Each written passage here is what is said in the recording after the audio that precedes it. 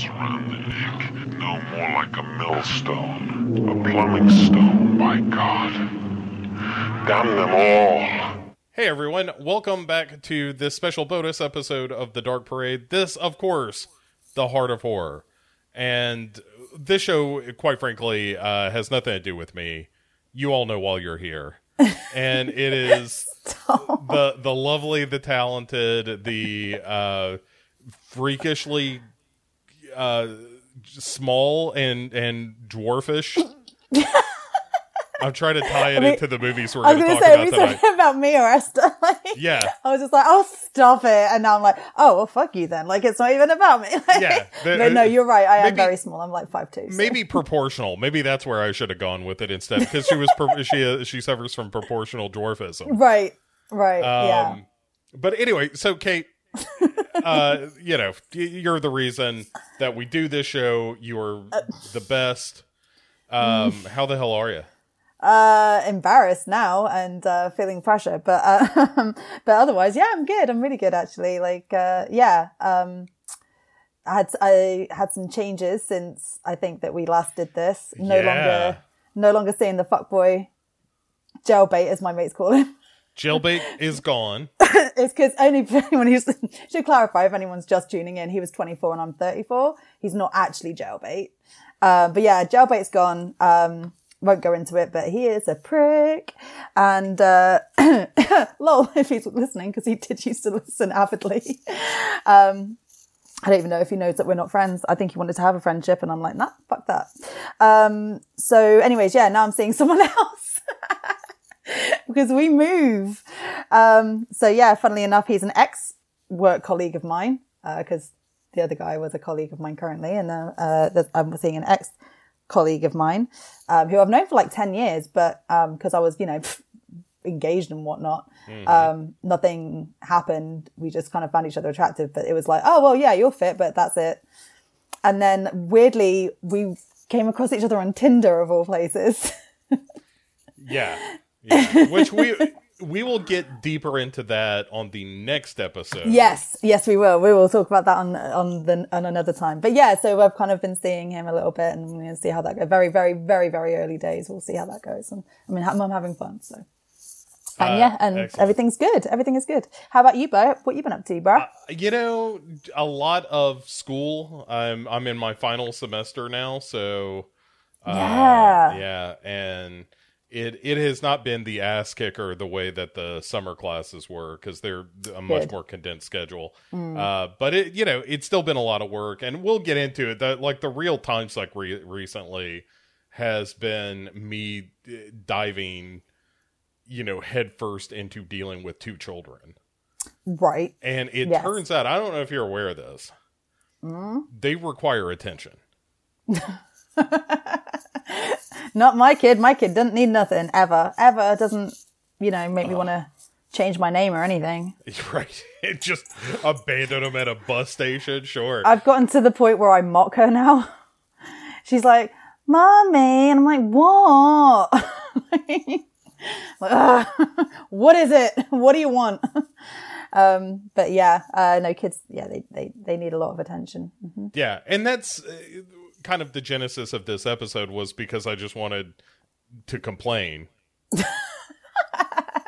Yeah, because I'm not going to lie, I was like a little bit like, okay, because obviously kids usually come out of some form of sexual relationship, usually. Yeah. So it isn't like off topic, but it's also kind of like off topic a little. So I was kind of, I was just like, okay, that's cool. I mean, I've certainly got fucking stories to tell about kids and shit. And, the movie that we're covering is a good one in my opinion.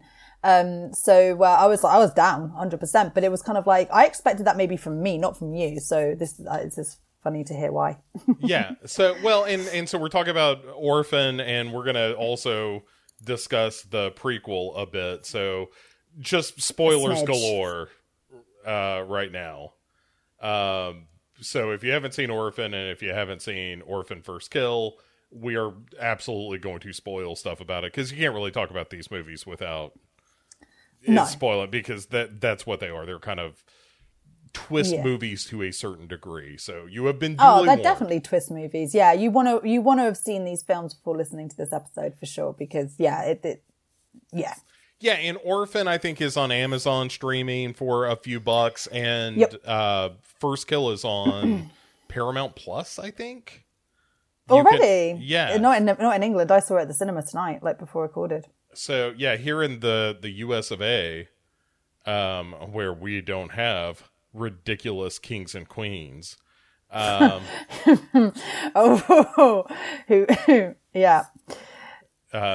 Just very on topic there. Yeah, I know. Just going after sacred cows right out of the gate. It's not my sacred cow. Yeah. I'm nervous about what I'm going to say is also. Right. Yeah, you could be arrested or something. Oh God, shit! There was this woman who did. Oh really?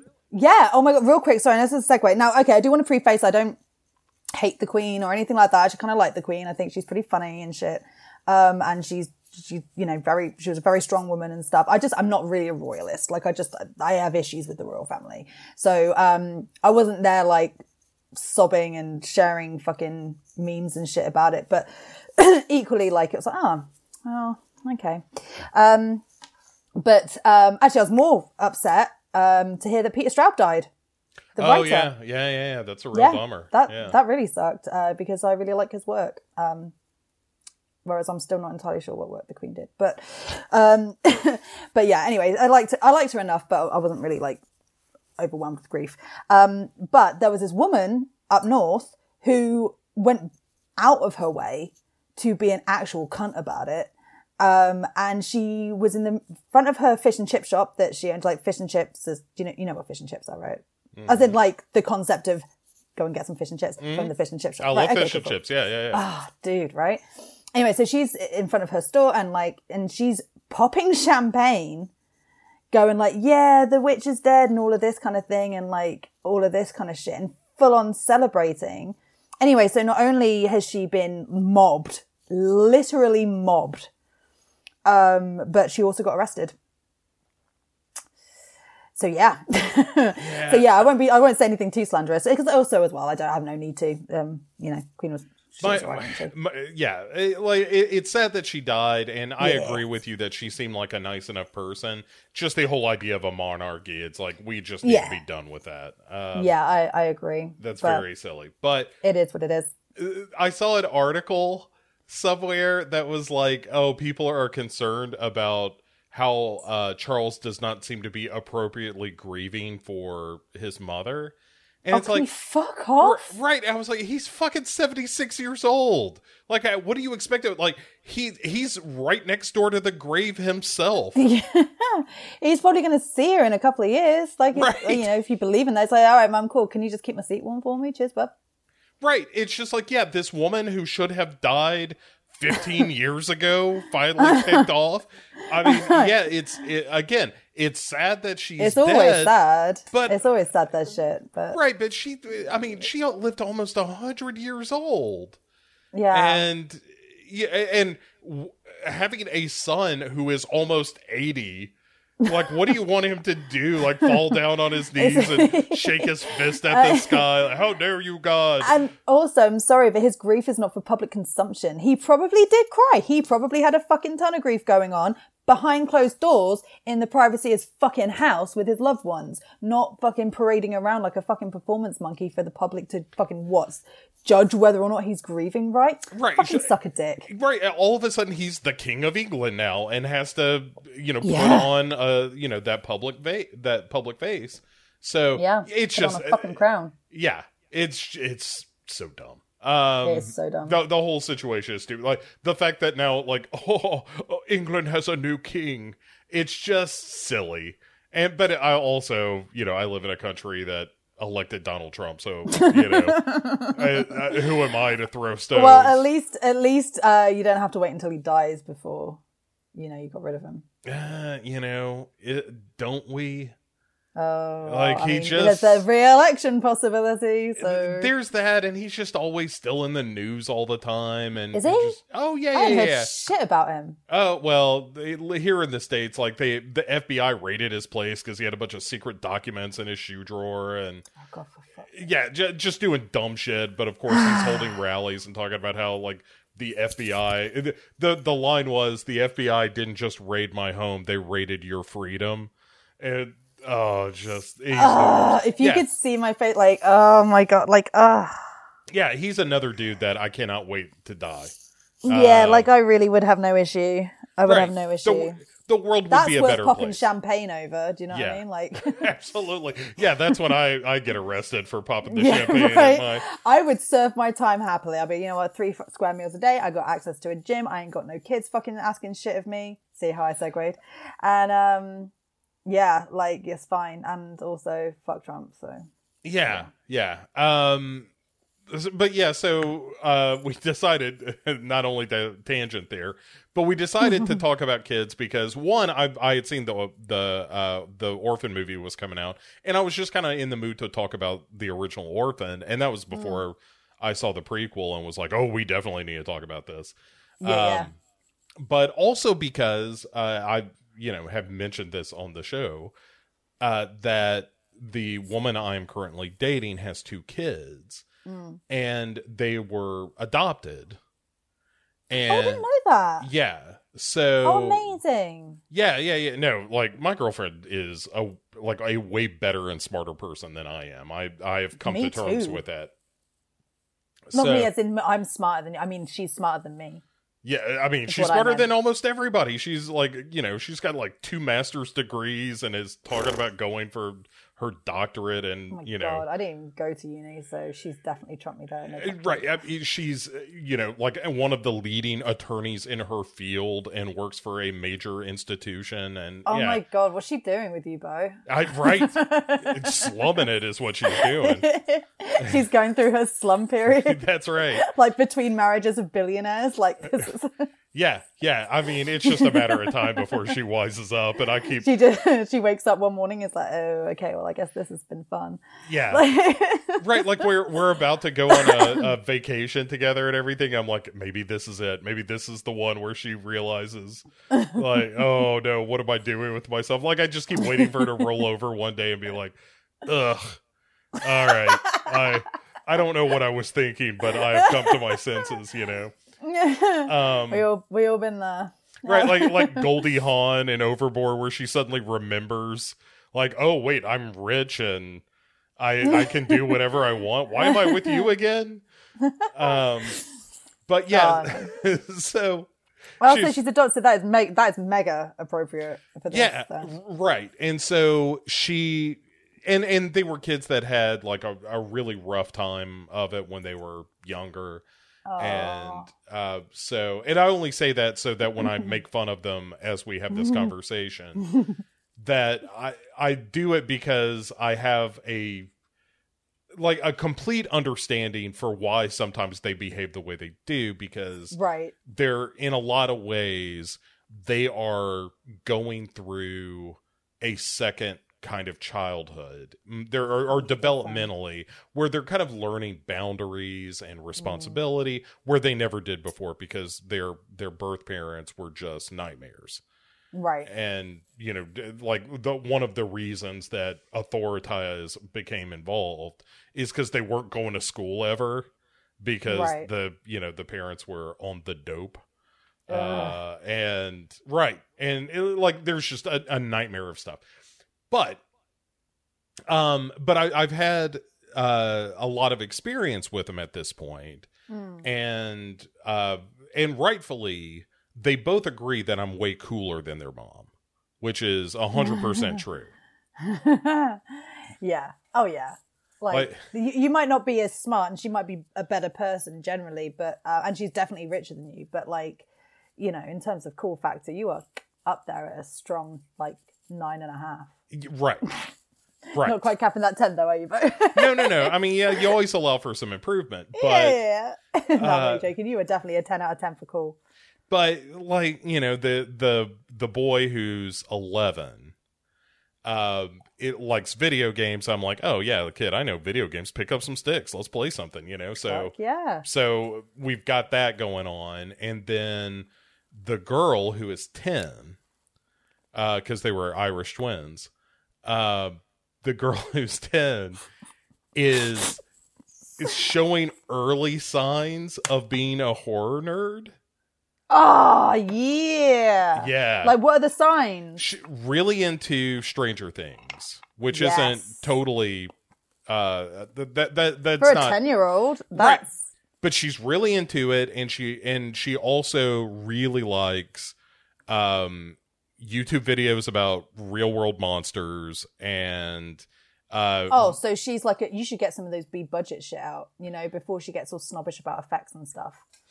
Yeah, I don't think she's there yet. Like, one thing that's tough with both of them is that their attention spans are just gnat-like, and so you just got to catch them in the right moment. Mm-hmm. But there's definitely a hint, like when she picks up a book, it's almost always like a ghost story or something, and so yeah, she's definitely going to be a horror fan. I'm so excited for her. I know. Oh, she is so.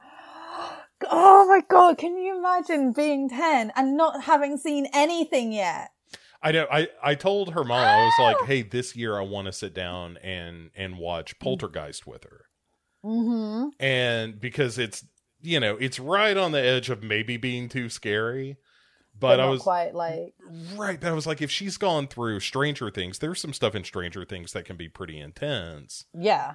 And particularly at the end, like we're almost. Oh wait, I haven't seen the end of last. I haven't seen last season yet. Okay, so we're kind of going through the last season as well, and there's some stuff in it that's pretty like, oh wow, okay, they're kind of going for it in this scene, and so she's down for that, and so I'm right around the corner from, like, I think this Halloween we're just gonna pick a night and like, hey, let's watch this movie and see what you think. Yeah. And that'll be the tale of the tape. If she watches that and it's like, I want some more, then we'll go nuts. We'll get deep into it. But yeah, but the boy not so much. Exciting. The boy is he's like, I don't really like being scared. And so then I get it. I'm certainly not going to push him in there, but the whole point of all of that isn't just to say like I'm dealing with kids now. It's just that as an like a middle-aged guy, not having dealt with children intimately, at all, and now all of a sudden I am like, I'm helping with homework most nights. I'm deep in it.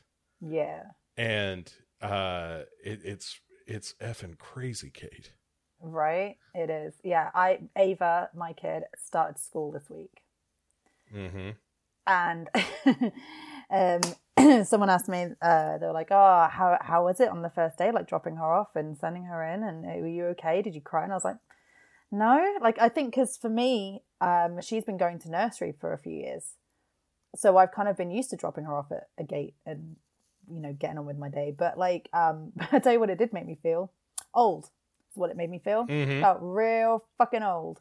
Because I remember being a kid and hearing that, that bell, playing with your mates in the playground and hearing the bell, and you kind of line up and you go in and you put your coat away and whatever. Like, I remember that shit. All right, I don't remember it like it was yesterday, but I remember it like not feeling that long ago. And now I have my own fucking sprog starting that exact same journey, and I'm just like, Jesus fuck, where did the time go? So I will soon be doing the whole, well, I say soon, she's not going to have homework for a little bit yet. She is only 4. But yeah, like that whole kind of like waiting till they get let out, and, making sure that, she's got everything she needs in her bag, and, her clothes are not that I didn't ever send her to nursery in dirty clothes, but, making sure her uniform's all nice and all of that, and everything. So yeah, like that, she started that step now, and it's just kind of like she's no longer a little baby. Like, she's still my baby, but she's not a baby. She's a proper little girl with opinions and sass and know-how and all sorts, and it's amazing. It's also kind of scary because she's gonna kick my ass. Oh, here's the thing that you need to prep for right now. Okay. Not that I know like a lot of parenting tips or anything. Wow, are you mansplaining parenting to me now, Bo? Is this what's happening? Kate, I think having dealt with this for a few months, I'm pretty much an expert. No, but this is something. No, you are with like older kids anyway compared to me. I've got no experience with older kids. I fucking hate older kids most of the time. Yeah, it's a totally different challenge. And the worst thing is that they're just obsessed with like YouTube and staring at like phones and tablets and stuff like that. Like the coin of the realm is just internet. Like anytime that you want to jerk their chain a little bit, and you know, if they fuck up and get in trouble in school or something like that, you're just like, well, no internet tonight. And they're like, what are you talking about? That's how I live. It makes me so sad. Like, what happened to climbing trees? The internet came out. Oh, fuck the internet. Because even though this is exactly how we do exactly what we're doing right now. Like, we literally could not do this without the internet, but... Right, but also, you know, we are people that will go away and do other things from the internet, you know? Like, I like reading... Like, the other night, me and their mom reading a book. Right. Not the same book, but I was reading a book that I've got to read for a class, and she was reading whatever like weird fantasy book she reads. She's really into like she's reading some series that's all about like funny druids or something. I have no idea what the fuck is happening there. But sounds awesome. Yeah, and she's like, "Oh, I'm on book number 6 and there's 5 more." And I'm like, "Whatever. That is not for me. I'm glad you like it, and please don't ever leave me." I feel like me and your missus would get on. Right. Yeah, she's probably so. She would probably like you more than me. And but anyway, so we're reading, and the boy is just hovering around. It was a night when his internet was turned off because that kid just can't keep his hands to himself or go 2 days in a row without it causing his theater teacher some aneurysm or something. So he's just constantly like, no internet tonight. But because he didn't have something to distract him, he's just climbing all over the couch, and then her, and then me. And we're like, hey man, you need to calm down for a minute because we're reading. And he's like, well, how long are you going to be reading? I want to watch TV. And we told him like, well, you can't watch TV down here because we're reading. And he's like, well, how long's that going to be then? It's like, well, however long until we're done. If you want to get a book, you can do that. Oh, reading's so stupid. Oh my God, no. Yeah. That pains me so much. Oh, I know. But he is, you know, but again, he's never taught. And I'm hoping that just over time, you know, he will learn that, hey, sometimes you just got to read a book. But maybe not. I'm not holding out hope for that. Some people just don't, and honestly, I die a little bit inside every time I see it. I know, and I keep telling him, like, man, you understand I'm going to be an English teacher, right? Like, writing and grammar and literature and all that stuff, like, that is what I do. And he's like, yeah, I know, but that's stupid. I'm like, oh, I swear to God, I'm going to get a padlock for your door and lock you in there with, a Shakespeare folio. Yeah. All of the works of like Charles Dickens. Yeah. I don't like, remember. You want to hear like, you know, want to see a kid who hasn't got it. Fucking Oliver Twist didn't have internet. Fucking read that shit. You know. Like... Yeah. Well, so when we go on vacation though, where we're going to be, there's no Wi-Fi. And so they're going to have to go cold turkey for a little bit. And I can't wait. I'm so excited. Do they know this? Probably not. We haven't made it clear, and I don't think either of us are really care that much. Both like we've talked about, we're like, oh, I can't wait till we just don't hear some stupid Fortnite video coming out of this kid's phone. Yeah, it's the worst. Oh my God, those video game YouTubers. Oh man, it just makes your ears bleed. I remember where this story was started. It turned into a thing about him not being a reader, and it just drives me nuts that he can't sit down. But he's got a real attention deficit disorder situation going on. Maybe try audiobooks. I tried that. So listen to this. So one time he's lost his internet because of course he had, because he's constantly getting in trouble. And I brought him a Kindle. Like I had an old Kindle tablet, and I brought it to him with like some comic books loaded on there and some other books. Right. Okay. Yeah. I hate Kindles, but good for him. Good for you. Sure. Well, I was like, hey, it's a screen. Maybe It's a screen. Yeah. No, if you're gonna, it's a gateway, isn't it? Yeah. So he's like, ugh, I gotta read it. And I was like, yeah, well, why don't you check out Ready Player One, which is, right. it's a book totally about living in a video game, which is your life. Yeah. So, maybe you should relate. You're right. You might enjoy this. There's a movie and everything. If you read the book and you like the book, we'll watch the movie. Mm-hmm. Yeah, the movie's great. I love that movie. And he said, "Well, can I listen to it?" And I was like, "You know what? If that's what'll do it, I will absolutely get you the audiobook. Give me 2 seconds." So I download the audiobook for him. Like, here you go. And he listened to it for 10 minutes. And was just like distracted by something else completely. And but yeah, that we're a month away from them not having internet for a week, and it's just going to be the best. I'm going to watch. They might get through that withdrawal, and they actually might get appreciation for things without the internet, without a screen, and they might come back, revived, fresh, new preteens. You never know. Oh, I know what I was going to tell you, because you were talking about packing the backpack for Ava. Oh, right. Yeah. And this is something that both of them have a problem with right now, of just cramming stuff in their backpack, like their homework and stuff. Yeah. To the point where you just got to pull everything out and unroll all the paper that's loose in there to figure out what the hell it is that they've got to do for homework that night. Yeah. It's staggering. And, and this is part of the conversation I would have with you, of just like, at what point do kids realize that they're making their own lives harder? Oh, dude, you should know this. Never. I guess, because never. I still haven't learned that lesson. Yeah, there are just moments where they do some real dumb shit that I have to kind of take a step back and be like, wow, you went out of your way and honestly expended way more effort to do the dumbest, wrongest thing you could do in this scenario. This reminds me of, so this is kind of ironic, a video I saw on Instagram where it basically says like, me unnecessarily making my life harder, and it's this video, it's this like CCTV footage of this woman. There's this like fire truck pulled up, and they've got like the pipes going from the fire truck out into this building, whatever, and she's walking along the pavement or the sidewalk where this pipe is kind of crossed, and instead of just stepping over it, she picks it up and walks underneath it.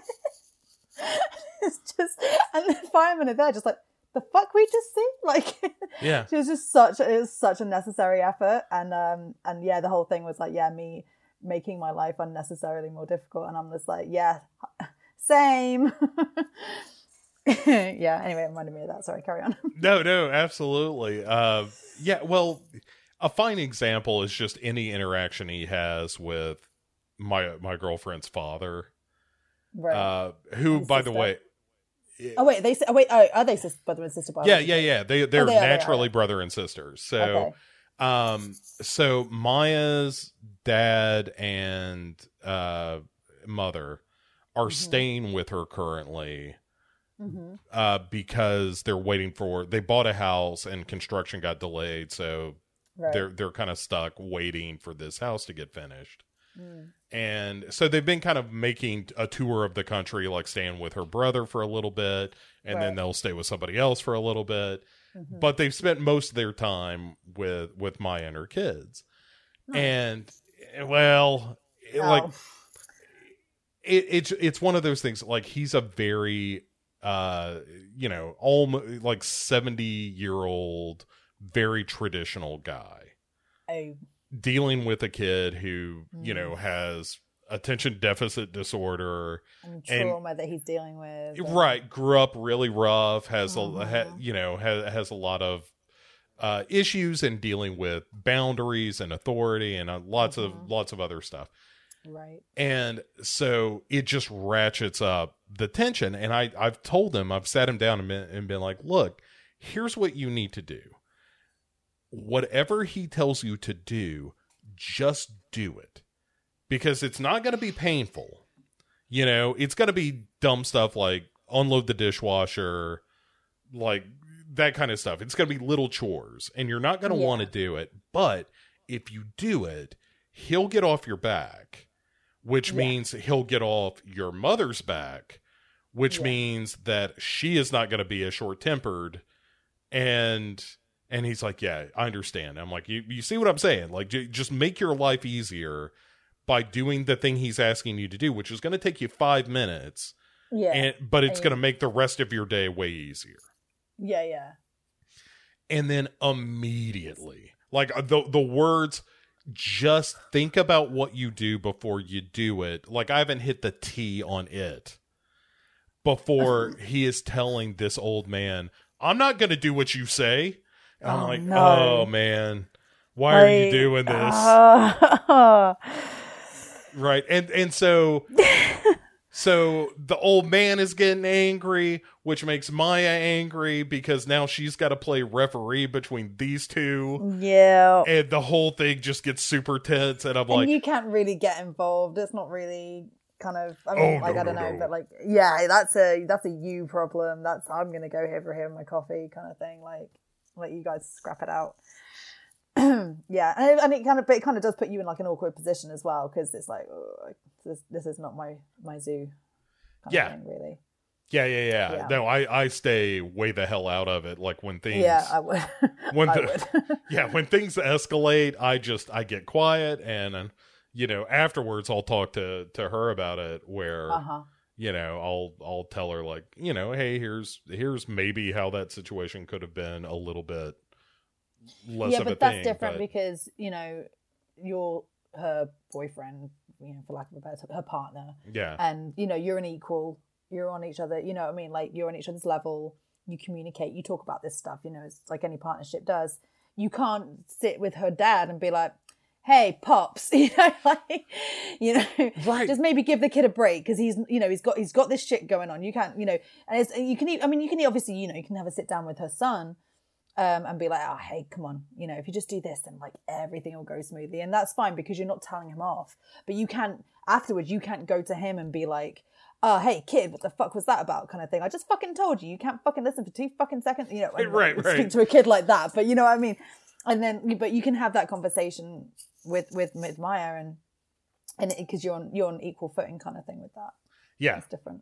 Right. Yeah. Like we talk about that stuff, but also like her relationship with her father is also tense. So, wow. Right. It's just all the way around. That is just a recipe for disaster. All of that. Oh yeah. And like I'm aware of it, and that's why I tell both, the boy and the girl in this scenario, I'm like, just keep your heads down. Whatever they ask you to do, just do it. Because otherwise, like everybody here is sitting on a powder keg. Yeah. And also as well, because you're like, you're cool, Bo. Like, if they're going to listen to anyone, it's going to be you. If they didn't listen to you, they're not going to listen, are they? That's just, right. And it's not anything you've done. It's just, that's how they are. Right. Because neither one of them, because of how they grew up, neither one of them want somebody to tell them how to live their lives, even though they're young and don't know shit.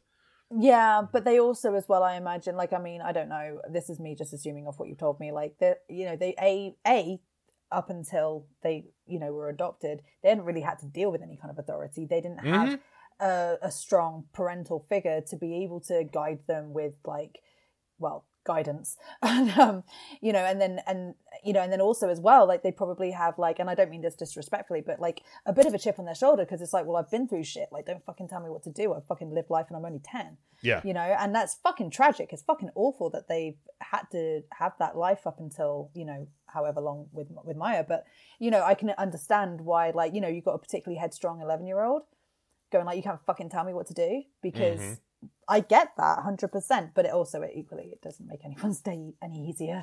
You know, absolutely, for sure. Like it is very much a, like, I get this. You know, you're not out of bounds, and I understand, you know, why they're saying this, and you know, like the problem is they're too young to really talk to them about that stuff in a rational way, because they're just not rational creatures at this point. But fuck no. You know, but you're like, yeah, I understand why you're doing this, but also as before, you are making things worse, not better. Yeah, and like, I get it, but if you could not. yeah. And a lot of times that's why it's like, hey, if the way to keep the peace here is just for you two to go up to the office and play Roblox and Fortnite and whatever, then that's just what we're going to do to keep everything chill. You got to pick your battles. That's the main thing about parenthood that I've learned. Pick your battles. Like, you know what? Like, God, Jesus, if you know, you're saying earlier about like how like they constantly need attention. Well, you know, that isn't made any better by having an only child and being a single parent. And so, you know, because they just want you all the time. And, you know, sometimes I have to do things that don't involve her. Like sometimes I have to do housework. Sometimes I have to make a call. You know what I mean? Like sometimes I even have to podcast prep, you know, like, and generally I do try and leave that until after she goes to sleep, but I'm not going to lie. There is always a very strong chance that I will fall asleep with her, while putting her down. Like I'll like sort of like lie next to her and then I'll drift off myself. It's so annoying. So it, you know, if it means like, okay, so I put on a Disney movie for like an hour and 20 minutes. All right, hour and 20 minutes is probably not ideal for a 4-year-old. But I tell you what, I get shit done. And if that's what I need to do every now and then, or like, you know, she's having like an absolute whinge because she won't eat all of her greens. You know what? She's had fish fingers and I guess chips or potatoes today. That is fine. She's eaten something. She'll have an apple in the morning. You know, like it's that you have to kind of like, is it worth the stress of like, if you keep putting your foot down, or is it just gonna be like, do you know what, fuck it, it's fine, like she's not gonna die because of this, or this isn't gonna like affect the rest of her life, you know. But me constantly berating her, me constantly telling her, like nagging at her, like that does have a potential long-term effect. And I don't want her time, because me and my ex, we've split it 50-50. We're very kind of amicable co-parenting down, you know, we're very, you know, Gwyneth Paltrow and Chris Martin about it. Like, you know, so she's only with me half the time, and I don't want to spend, and then, you know, part of that time she's at school now, and before that she was at nursery, so I don't want to spend you know, those couple of hours in the morning and few hours evening at night whinging at her, you know. So I'm like, fuck it, if you want to put on a bit of TV or whatever, like, while I get on with some stuff, that's cool. We'll have a nice cuddle, have a bit of cocoa, have a bedtime story, and you'll go to bed happy. You know, you won't go to bed fractious because you've been crying because you know, you want my attention and I just in that moment can't give it to you. You know, you gotta pick your battles on it. That's the best thing I can say with it. Yeah, and Maya and I are kind of adventurous eaters. Like we like to make and go to places that have just interesting stuff to eat. Nice. Yeah, it's really nice for us, but you know, when we're, you know, especially with her, because she'll make fairly elaborate dinners. Of course she cooks. Like, this woman isn't fucking like amazing enough. Like, oh yeah, and it's stuff like, you know, I'll show up after work and she's like, oh yeah, I just made these sirloins and here's some asparagus that I made to go along with it, and also here's some scallop potatoes. I'm like, this is all amazing, and this is something I would treat myself to on occasion, and it's just, oh well, it's Tuesday, so I made steak for everybody. Oh, fuck off. Right. Right off. It's Tuesday, so you're getting pizza out of the oven, and you know what? You'll fucking enjoy it. That's my house. Yeah. You know? Yeah, that's what I'm used to. And so I'm always shocked by it. But it was constantly a fight, because especially the boy would be like, well, this is just too chewy. It's like, you've got up. Right, like you've got to you've actually got to move your jaw.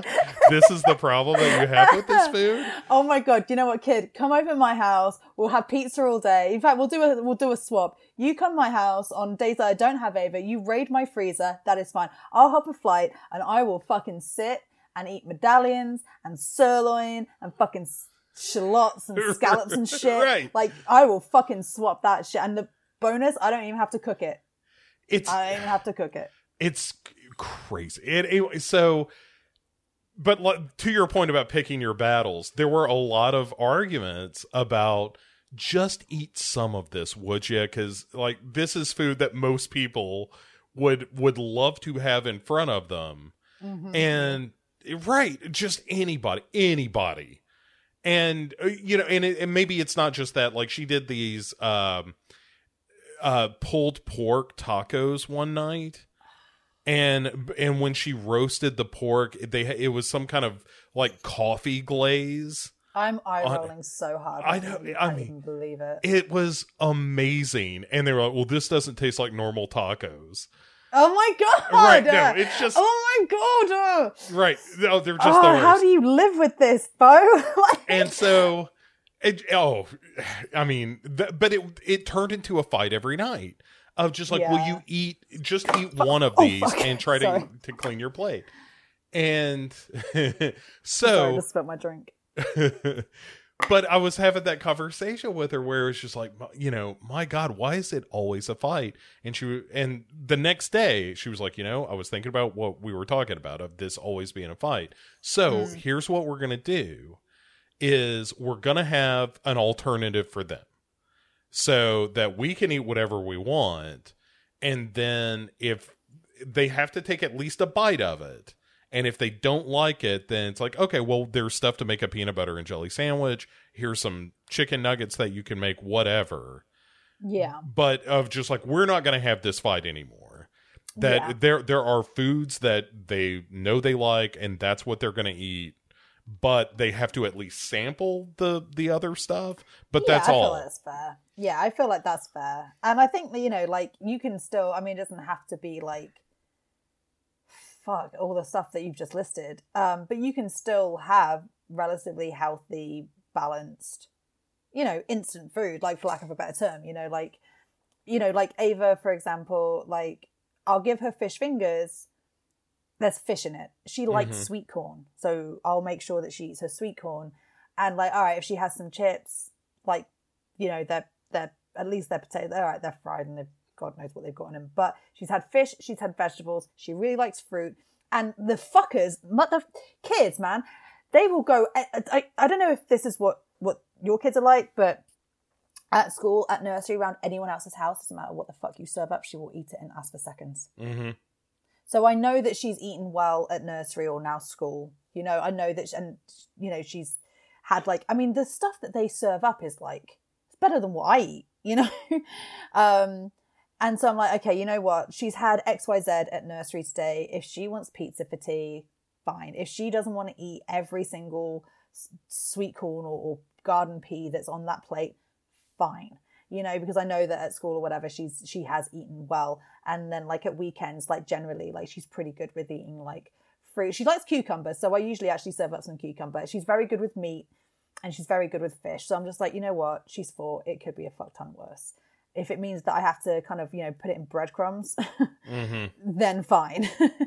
And it's that. But like she's a fucking nightmare for like, I don't like this. And yet I've heard all the different shit that I've picked her up from nursery and she's like eating like bell peppers cut up into slices, and then I'll give it to her at home. It's like, don't like it. I'm like, bitch, I saw you fucking 2 hours ago with that hanging out your mouth. You're a liar. You are lying to me. Yeah. Oh. Fucking liar. Yeah.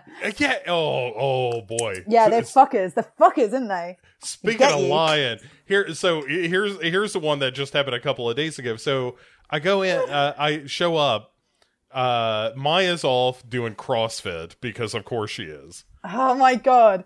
I was like, we're going to get on so well. It's like, no, we actually have nothing in common. She's such a better person than me in every way. Yeah. And like CrossFit's relatively new, but she's been doing it for a few months now and really likes it. So, and it's also just like, hey, I'm going to get away from the kids, get away from my job. Oh, yeah. You know, that kind of thing. So, exercise is great for that mind reset. Yeah. So I show up, she's at CrossFit, and I know for a fact that the boy has been withholding homework, doing his homework, just not turning it in. So he's what? Yeah. Oh, yeah. What? Like I said, going out of your way to just do the wrongest, dumbest thing. What? Yeah. He puts the work in and gets none of the reward. In fact, not only does he not get reward, he gets punished. That's right. Yes. That's 100% Isn't that correct. the opposite of what America's... Well, no, it's not actually, is it? That's actually the exact what America is. So, yeah. Just I realised halfway out of my mouth that was... Yep. Living that American dream there, kid. Oh, yeah. No, she had to have a whole meeting with the teachers, and the girl's doing fine. Like, she's a little behind in math, but everything else is fine. Like, she's... Who isn't behind in math? As with most girls, she's more mature and more together. Yeah. And the boy, on the other hand, total fucking mess. And has been just telling teachers, like, I'm not going to do that. What? Yeah. Yeah. I don't understand. Make it make sense, Bo. Right. No, I know. And so as a result, he's doing fine in like 3 classes, but 2 classes he's outright failing right now because he hasn't turned in the work. But he's done the work. But he's done the work. He just doesn't turn it in. Why? Is this just out of like knows? belligerent, like, fuck you, I'm doing it, but you ain't gonna get to see it? My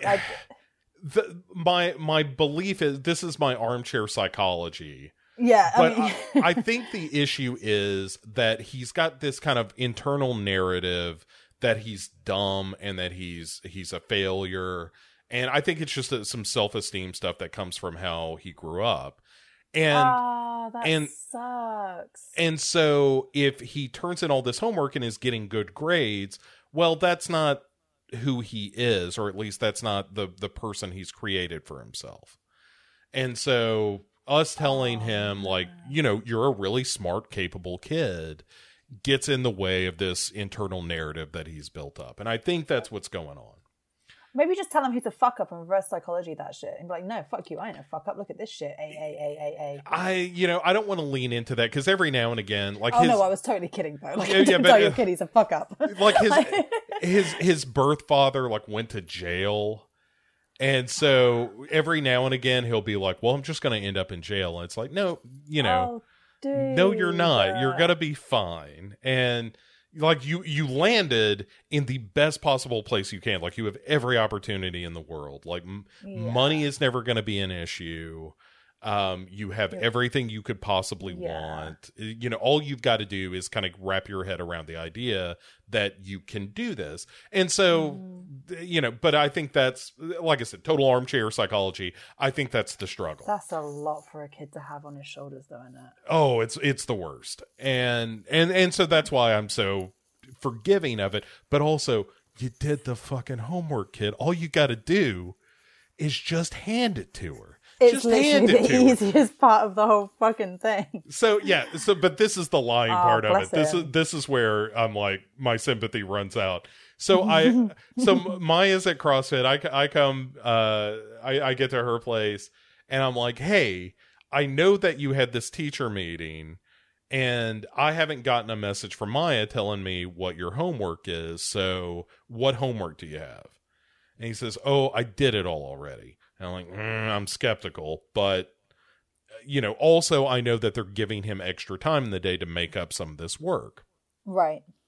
And I'm like, okay, you know, what about these science labs? Because I know there's some science labs that you just totally refuse to do, and now you've got to do a bunch of them. And he's like, oh, they haven't given that to me yet. Okay, so you don't have homework. You did it all today in school. Do you have anything to read? No. You know, just down the list. I'm good. Yeah, I'm good. Yeah. We had a classroom assignment. I did that. Great. Okay. I don't have evidence to the contrary, so I'm going to take your word for it. And so I go, guilty. Right. So I go to the bedroom, start reading my homework, and Maya comes home and is like, "Why aren't you doing your homework?" to him. And he's like, "Well, I was going to, but then Bo said he didn't want to help me." What? Yeah. That's where I was like, "Oh, you little lying son of a bitch. That's not how this went down. That's not how this happened at all." Yeah. Totally throwing me under the bus. Oh my God, what an asshole. Yeah. Sorry, the kid's 11. No, he's not an asshole, but fuck. Oh my God. Yeah, no, he was an asshole at that point. Yeah. And of course Maya was like, "That's not what happened. Like, I know for a fact that, because I had texted her like, "Hey, what homework does he have so we can start working on this?" So he was just like, and I called him on it too. Because I was like, "I heard you, saying that I refuse to help with the homework. Is that what I said?" "No." "All right. Well, oh, you son of a bitch." Oh, you little tyke. Yeah, I mean, but that'll happen, and then a day later, I got up a little early, and he woke up a little early too, and I'm making him some toast and jam, and I'm having coffee, and we have this wonderful conversation about like the Halloween decorations that we're about to put up, and he's talking about maybe taking a boxing class. So we looked at some like classic boxers and talked about like, see, he's more scientific, and this guy's more of a bruiser, and you had this really wonderful moment where it was just the boy and me, and and that stuff is like, well, that's what gets you from being thrown out of the house. Yeah. That is the thing. Kids are assholes, but they're not just assholes. Yeah. Like it's so annoying because Ava will do something, right? And she'll like, I don't know, she'll do something that she knows she shouldn't be doing. And then I'll go in, I'm like, "Ava, what is this?"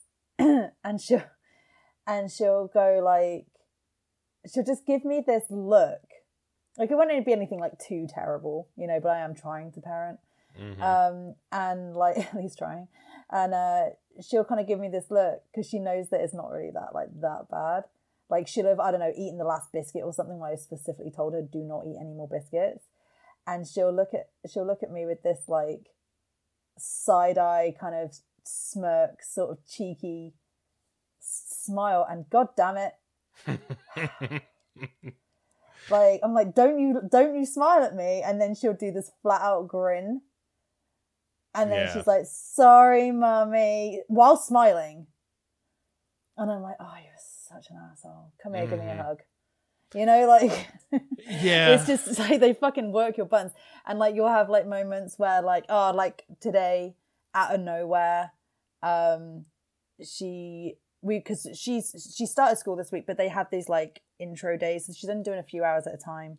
And this morning today she didn't start until the afternoon. So we had a morning, and I took her to one of those like soft play center things, with like the ball pits and the fucking slides and bouncy castles and shit, like all of that sort of stuff, like the indoor adventure. You know what I mean? Yeah. I mean? Oh, for sure. Okay. Yeah. Like a kind of a indoor. No. Like an indoor arcade kind of thing with. Kind of thing. We've got one of those down the road. It's got laser tag and go karts and all kinds of crazy shit. Yeah. Oh, okay. Well, we haven't got that, but like they got slides and ball pits. So, but the main point is I can sit there with a coffee for 2 hours while she just runs riot and plays with her friends. It's her friends that she's met there and then. It's great. And so I took her there today, and like. On the way out, and it was really heartwarming and heartbreaking because obviously she's only with me for half the time now, but we got out of the car and she was so excited, and then she ran up to the door, and then she comes back and she gave me this big hug, like totally impromptu, and she was like, "Thank you, Mummy, I miss you." Oh, yeah. And I was like, "Oh, fuck." But like, it was just like, and then like literally like that, because kids are just fucking like this. She just literally smiled at me, ran inside the building. She knew what she was fucking doing, and and I was like, "Cool, I'll get a latte, thanks." Like, and the moment was done. But you have these like moments where it's just like, "Fuck, I love the shit out of you." God damn it! Like, yeah, fucking the girl has a thing where, she wants me to be the one to wake her up in the morning. Cute. And because when I wake her up, I sing dumb songs. Can you sing one? Sure. Like I'll wake her up and be like, "It's time to wake up. There are monkeys under your bed. They're gonna steal your blankets and poop on your head." And, oh my god, that's amazing. I'm gonna use that with Ava.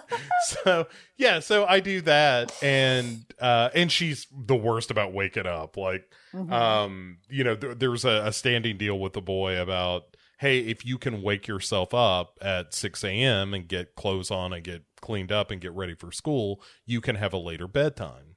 Right. And he has. Like, he's been really good about that. And so the girl was like, well, how come he gets to stay up later? And it's like, well, because he's getting himself up. And so she was like, well, what if I do that? And it's like, okay, give it a shot. Totally washed out. Like day one, just cannot get out of bed. So, but she does like it when I do that, because I'll come and I kind of, shake her gently and sing the song to her. And then she wakes up and kind of, most of the time gets moving. It's not 100%, but most of the time it works. Yeah, but it starts a day with a smile, doesn't it? Oh, fuck. Right, and she gives me like a big hug and everything. It's just, it's the absolute best. And so yeah, it's that stuff that's like, all right, you have bought yourself, some good grace. Right, a little more like, oh, now you get food tonight. Yeah, you earned some pudding. Yeah, right. But that's the thing, because every now and again, because she's obstinate for sure, but most of the time she's really sweet and she's incredibly funny. I remember you saying before, like, shit, she comes out with that whole fucking, like, the nail salon. Yeah. Thing. And she is just full of weird stuff like that. Like, the moment she sets foot on stage and gets a laugh, she is going to be in it. And I think she's kind of headed that way. She's going to be a little bit of a drama nerd. Like, fingers crossed, she's going to be... I was a big drama nerd. I don't know if you can tell this about... You know what? I was at work and I said, like... It was part of the conversation. I mentioned that, like, I was a drama kid. Like, I took drama... Not only did I have it as my final exam at school, but I also, like, took it in college as well. I took 2 different types of drama courses in college. And and my colleague, like, just looks at me, like, so dryly and just like, of course you were a drama kid. Mm-hmm. I was like, the fuck, what is that supposed to? She was like, you are so a drama kid. I'm just like, really? Like, I didn't know, like, that was, but yeah, apparently I'm a real drama kid, and it's obvious, so I don't know. Yeah, I'm not stunned by that. That feels right. Yeah. But yeah. So I'm like, fingers crossed. I'm hoping that she's like kind of the goth horror nerd drama kid. Yeah. Is the future I've envisioned for her. Do you know as well? Because, like, she's had, like, a hard upbringing, plenty of material to source from. She wants to do stand-up comedy. Mm-hmm. Just saying. The people with trauma have, like, the best sense of humor. Because you have to. Yeah. Like, you fucking have to. So maybe she can, like, utilize the shit that's happened and use it for a force of good. Yeah. And the boy right now just wants to, like, play video games professionally. Right. And I keep explaining, like, that's not going to happen, man. You're not that good at it. No, I love how it's not like, hey, that's not a suitable, like, job. You can't earn a fuck ton of money from that. But, like, the usual kind of parental thing of, like, that's not a real job. It's just like, no, dude, you ain't doing that because you're not that good. Right. I mean, he doesn't suck, but he's not, like, millionaire good at it. Right. Yeah. And that's what I tell him. I'm like, you might get a few Twitch followers. That's it. That's your capacity, dude. Right. Yeah. I was like, hey, you're not that quick and charming, so you're not going to be, doing the voiceover either, stuff. Right. So, like, yeah. That, so that's the other way you get an audience, but. Like, sure. yeah. And he wants to do some streaming and the negotiations are ongoing, but it's like, okay, you cannot ever be on camera.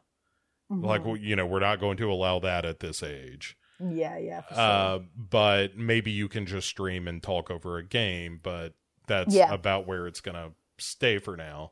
And also, you don't consistently have the internet because of your poor behavior. So, like you well, are. there you go. That might be a way of like, hey, look, dude, if you fucking do this, you've got no internet, which means you can't stream tonight. You know, like maybe that's a way forward for, you know, behavioral, I don't know, control, for lack of a better term. Yeah. Well, I mean, you would Behavior hope. dictatorship. Yeah. And he knows, like, and I understand it's just the age he is and it's impulse control and that kind of thing. But yeah, there was a text from him to his mom that she sent me the other day that was just like, oh, I think my theater teacher's going to email you tonight. I'm really sorry. Oh, no. And he was like, I was just doing a thing and I thought it was really funny and I couldn't stop myself from doing it. And I got in trouble for it. So I know you're going to take my internet tonight and I understand. And I was my God, that's so sweet. Yeah, I know. I was like, I appreciate that it's preemptive. Yeah. You know, that he's like, doing look, some damage control. Right. Hey, I know what I did. I screwed up. I know you've got to punish me for it. But I'm just letting you know that I'm aware of it. I don't want you to be surprised. Please don't yell at me, Mom. Like, I get it. I'll just take the hit. It's fine. Yeah. And like, this is the thing. Like when you're a kid as well, like your brain isn't developed enough to sort of really understand. Like in the moment, if something feels good or is funny or I don't know, whatever, like you just do the thing. Yeah. Oh, sure. You know, like, yeah. Again, it's like that reel that was going around, like, let's make poor decisions. Shall we do the thing? Shall we do, you know, have you seen that one? Like, it's like, should we do let's make poor decisions. Like, that is kids. I mean, that's a lot of other people too, but that is kids in a nutshell, isn't it? Just like, hey, I know better, but fuck it. You know, like, and I'll just deal with the consequences later. Because right now it's hilarious. Yeah, and the theater teacher did in fact call Maya, but at the same time she was like, the theater teacher said, "This is not the only phone call I've got to make tonight because apparently there's something going around at school where they like to play slap fights with each other, and so I've got to call this other kid's parent." For doing the same dumb shit. So it's not like he's not blazing new trails with the dumb shit he's doing. He's just doing the same dumb shit that other kids are doing. Yeah, and also the same dumb shit that we fucking did. Yeah. Oh, for sure. Yeah. Oh my God, I bet that was so fucking funny. Shit like that just really makes me laugh. Like anyone getting hurt, like in that dumb way, not really getting hurt, but like, you know, like people walking into doors and shit, like that would just, I have such a fucking Tom and Jerry sense of humor. Like it's just like Roadrunner was my favorite because it was so unpredictable. I think it's because I have ADHD. So apparently people with ADHD like find unpredictable stuff very, very funny because more often than not, we can like predict a joke. But if we have something that's very unpredictable, someone getting hurt, like usually someone getting hurt when you're not expecting it, like that just, you know, rings our bell. And yes, I can confirm it does. So that shit just does sound hilarious. Like if I was his teacher, I'd have such a hard time, A, not laughing, and B, not fucking joining in. Like, I think it's a relatively new teacher who is just trying to keep head above water with all these little knuckleheads. Oh, bless them. Oh. Yeah, because he's got a couple of teachers that are, you know, sort of old salty veterans of public schools that are like he has no problem in any of those classes because they just don't put up with any bullshit. Yeah. But they'd still use the cane if they could. Yeah, that kind of thing. Like he's a real give an inch, take a mile kind of kid. 100%. And but that's every kid though, surely, right? For the most part. Like, yeah. It's not like he is not unique in the kind of tomfoolery he gets up to, and for the most part, he's a terribly sweet kid. He does sound it. But you know, like the theater class, for example, that he is constantly getting in trouble in, it's drama class. It's the biggest fucking DOS. And I say that as a drama kid, like that it is the biggest fucking DOS. You get put into groups with your friends to fuck around for like 45 minutes basically. And as long as you produce something at the end, like they don't give a fuck about what else you do. Like it was just such a piece of piss. Yeah, there's just no real structure to a lot of it. And he needs structure and boundaries. If he's got ADD or anything of that nature, which it sounds like he does, like, you know, Yeah, he needs structure, but he also, it's such a fucking balance, isn't it? Because you need structure, but you also need to be, you don't want to feel that structure. Mm-hmm. But like, yeah, so it is difficult. Like, I really empathize with this kid, as a kid who grew up with undiagnosed ADHD. Yep.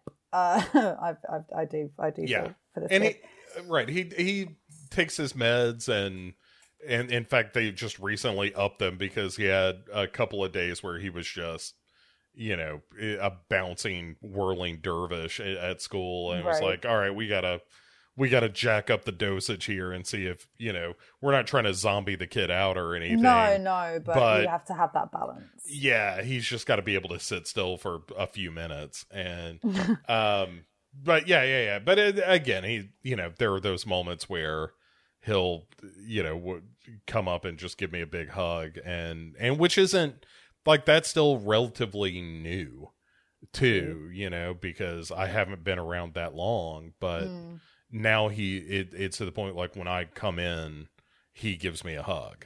And that's like, so nice. And for a kid his age, like a boy especially, like, not to like play on gender stereotypes, but usually, yeah, like boys are less likely at that age to kind of show affection. Yeah. You know, like, so like that's a big deal. Like that's definite bow points.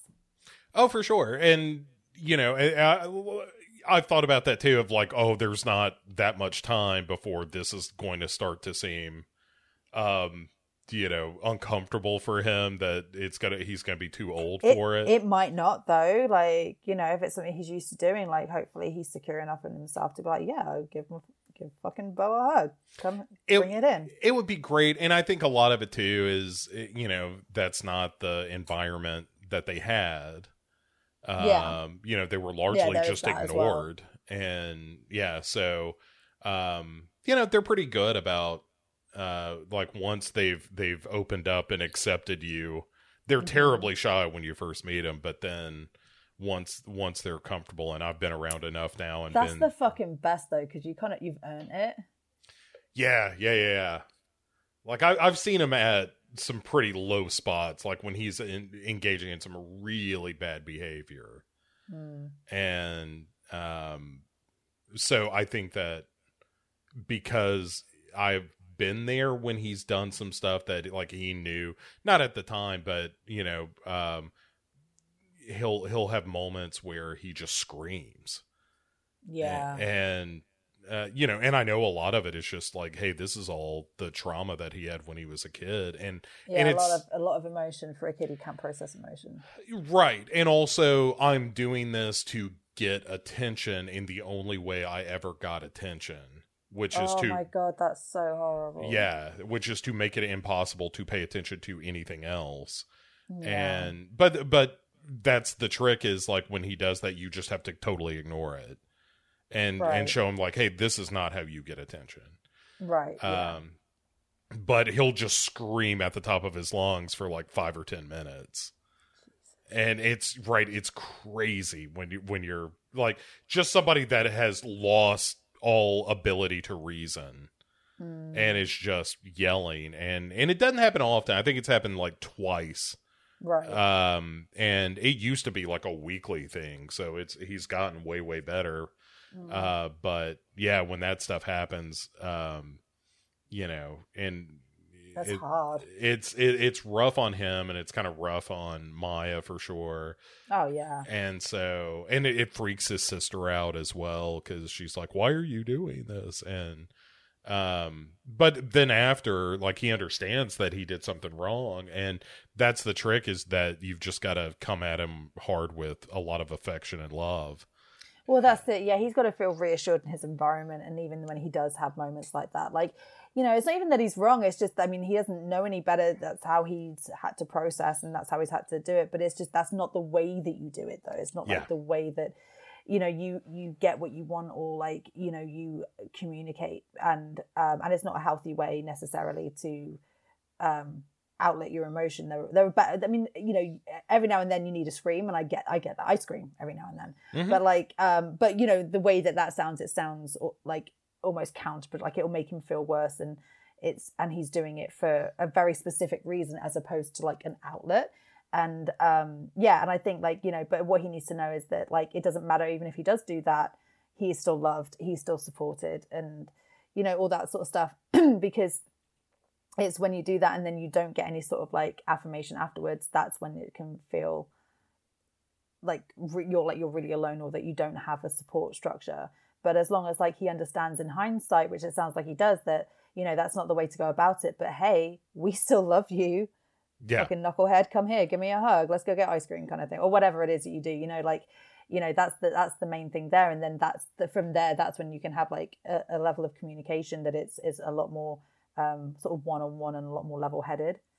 So yeah, like this thing with, obviously my kid's a lot younger and stuff, and she very much is just still not able. And also as well, she's behind in her speech, so, you know, she finds it very frustrating because she can't communicate in the way that she wants, because she's sharp as a fucking tack. Like her brain, there's nothing wrong with her brain, but she can't communicate verbally in the way I think that she wants to, and I think she finds it very frustrating. So sometimes she'll go off on one, and I just have to ignore it, because exactly as you said, like I can't reinforce that behavior. If you do that, then you're going to get something, you're going to get what you want, or you're going to get like whatever. And I have to just sort of wait till it's out of her system, and then she'll come in and she'll go, I'm sorry, mummy. I'm like, it's okay, come here, give me a hug. And I'll be like, right, what is it that you want? Tell me again, try again. And, you know, and then we grow. And, you know, it's, you know, kids psychology, I mean, mine is very much armchair psychology like yours, but like, you know, you have to kind of like learn what works for different kids. Cause like, you know, every kid is so different. Like you can't use one rule book and apply it to every kid. That's impossible. That's fucking stupid. But like, you know, you have to work out what works for you and what works for your kids, so that you can get to like a positive conclusion at the end of it. And you know what, if that means leaving them alone just to let them work out their shit for 5 minutes, or if that means, you know, letting them have ice cream for dinner because Jesus fucking Christ, like I just need to get shit done or whatever, like, you know, that's you do you kind of thing, whatever you need to get to whatever it is that you need as a parent and also as like a caregiver. So, you know, like it's very much just sort of accommodating your kid, but with the constraints of making it productive, so that you don't reinforce, like, I don't want to say bad habits, but like reinforce sort of like less, well, negative behavioral patterns, so that, you know, they can grow and learn, and they understand why such and such isn't a particular way to act, and such is not what you say, it's not what you do, if, you know, you want to be respected, or if you don't want to get in trouble or whatever, you know. Yeah. And the thing I'm, you know, fingers crossed about is that as they both get a little older and get into their teenage years and start to be able to express themselves a little more, that, you know, that they can have those conversations, especially about stuff that they grew up with, that I know is, you know, certainly under the surface, that they just at this point don't really talk about, don't really want to talk about. And I get all that. Like, you know, 100%. Nobody's pushing them for that, but no. But at some point they'll want to, and or hopefully, you know, and work their way through it all. But you know, like you said, it's just a whole lot of, hey, we're trying to provide a scenario or an environment in which they can just kind of figure a lot of that shit out for themselves to some degree, and within the, you know, within the parameters that you give them of like, well, you have to behave like a decent human being, but other than that, you know, just it's creating a safe space, isn't it? It's just like, look, you know, when you're ready to deal with it, we're here for you. But you deal with it, you know, if you can deal with it, like some of it yourself, great. But we are here for you if you want it. And when they get to a point where they're emotionally mature enough to be able to process that thing of like, hey, this is actually what I need, then they can come to you and be like, oh, hey, mum, hey, dad, or hey, Bo, or whatever, you know, and be like, actually, can we talk about this? And then knowing though that you're always there and you're always open and you'll always be fair to them, you know. And there are things that when I was a kid, like, I mean, I didn't have any childhood trauma or anything. I was very fortunate with my childhood, but like, you know, but teenagers are still teenagers. And like, I was so mad at my mum for so many things that she wouldn't let me do, or she got mad at me because I went ahead and did that thing and I didn't understand at the time. And in hindsight, I'm just like, well, yeah. And the main thing is that my mum always, and my dad as well, but I was closer with my mum about certain stuff because, you know, she's my mum a girl. And you know, and I was always able to talk to her about anything real if I needed to. Mm-hmm. There wasn't anything, there was no topic that was off bounds. There was nothing that I was going to get in trouble for if I needed help or I just wanted advice. Like, my mum was always very much like, you want to know, you come talk to me. Well, my mum has lived a life, let's say, you know, there's not really much that she doesn't know about. And, you know, like, there was always that open door for me. So even if I got in trouble, or even if she gave me hell because I hadn't done something that I promised I would, or I'd gone behind her back or whatever it was, you know, normal dumb teenage shit. When it came really down to it, like, I could always talk to her, and in hindsight, I always knew that, like, when she did have a go at me for something, it was definitely for a good reason, you know. And especially now being a parent, like, I'm like, yeah, I've so often I've like been on the phone to my mum, because my mum lives abroad. Been on the phone to my mum and been like, Mum, I'm so sorry for all of the shit that I gave you. And so sorry, you know, and she's just like, yep, suck it. You know, like, and she's like, I knew this day would come. I fucking knew it in my bones, and it was made it worth it. You know, like, she's so smug about it. And like, I'm like, all right, yeah, fuck you. This was a nice moment, but you know what? All right, fuck off then. Like, you know, but yeah, like, it's so funny. It's kind of like what I was saying earlier about, like, you know, dropping my kid off at school, and me remembering being a kid doing, like, having that same experience. And it's like, you know, talking about, you know, all the stuff that you're going through, and remembering all the shit I went through with my mum and, like, my grandparents, namely my nan, because my nan was there a lot in the pictures. She was around a lot, and, you know, she would be very protective of me, and I'd resent her for it. But obviously now I understand why. And, like, trying to apply those sorts of things to when Ava gets to that age, and, you know, and she's even more sassy than she is now, and giving me shit and going, well, fuck you, I'm gonna go stay with dad. Like, fine, you don't fucking here anyway. Bam, you know, like, yeah. And all that shit. I should not have said that. Hey, baby, you know, and just, you know, because fucking it doesn't matter who you are, what job you've got, what else you've got going on in your life. No one fucking has a clue what they're doing, especially when it comes to parenting. We're all fucking winging it, and, like, you know, if just keep your kid alive and healthy, and that's literally the best you can do, you know. Like, anything else is a bonus, and don't give yourself shit if it doesn't go exactly to plan. And that's the biggest lesson that I've learned over these last 4 years, is, like, I just got to give myself a break every now and then.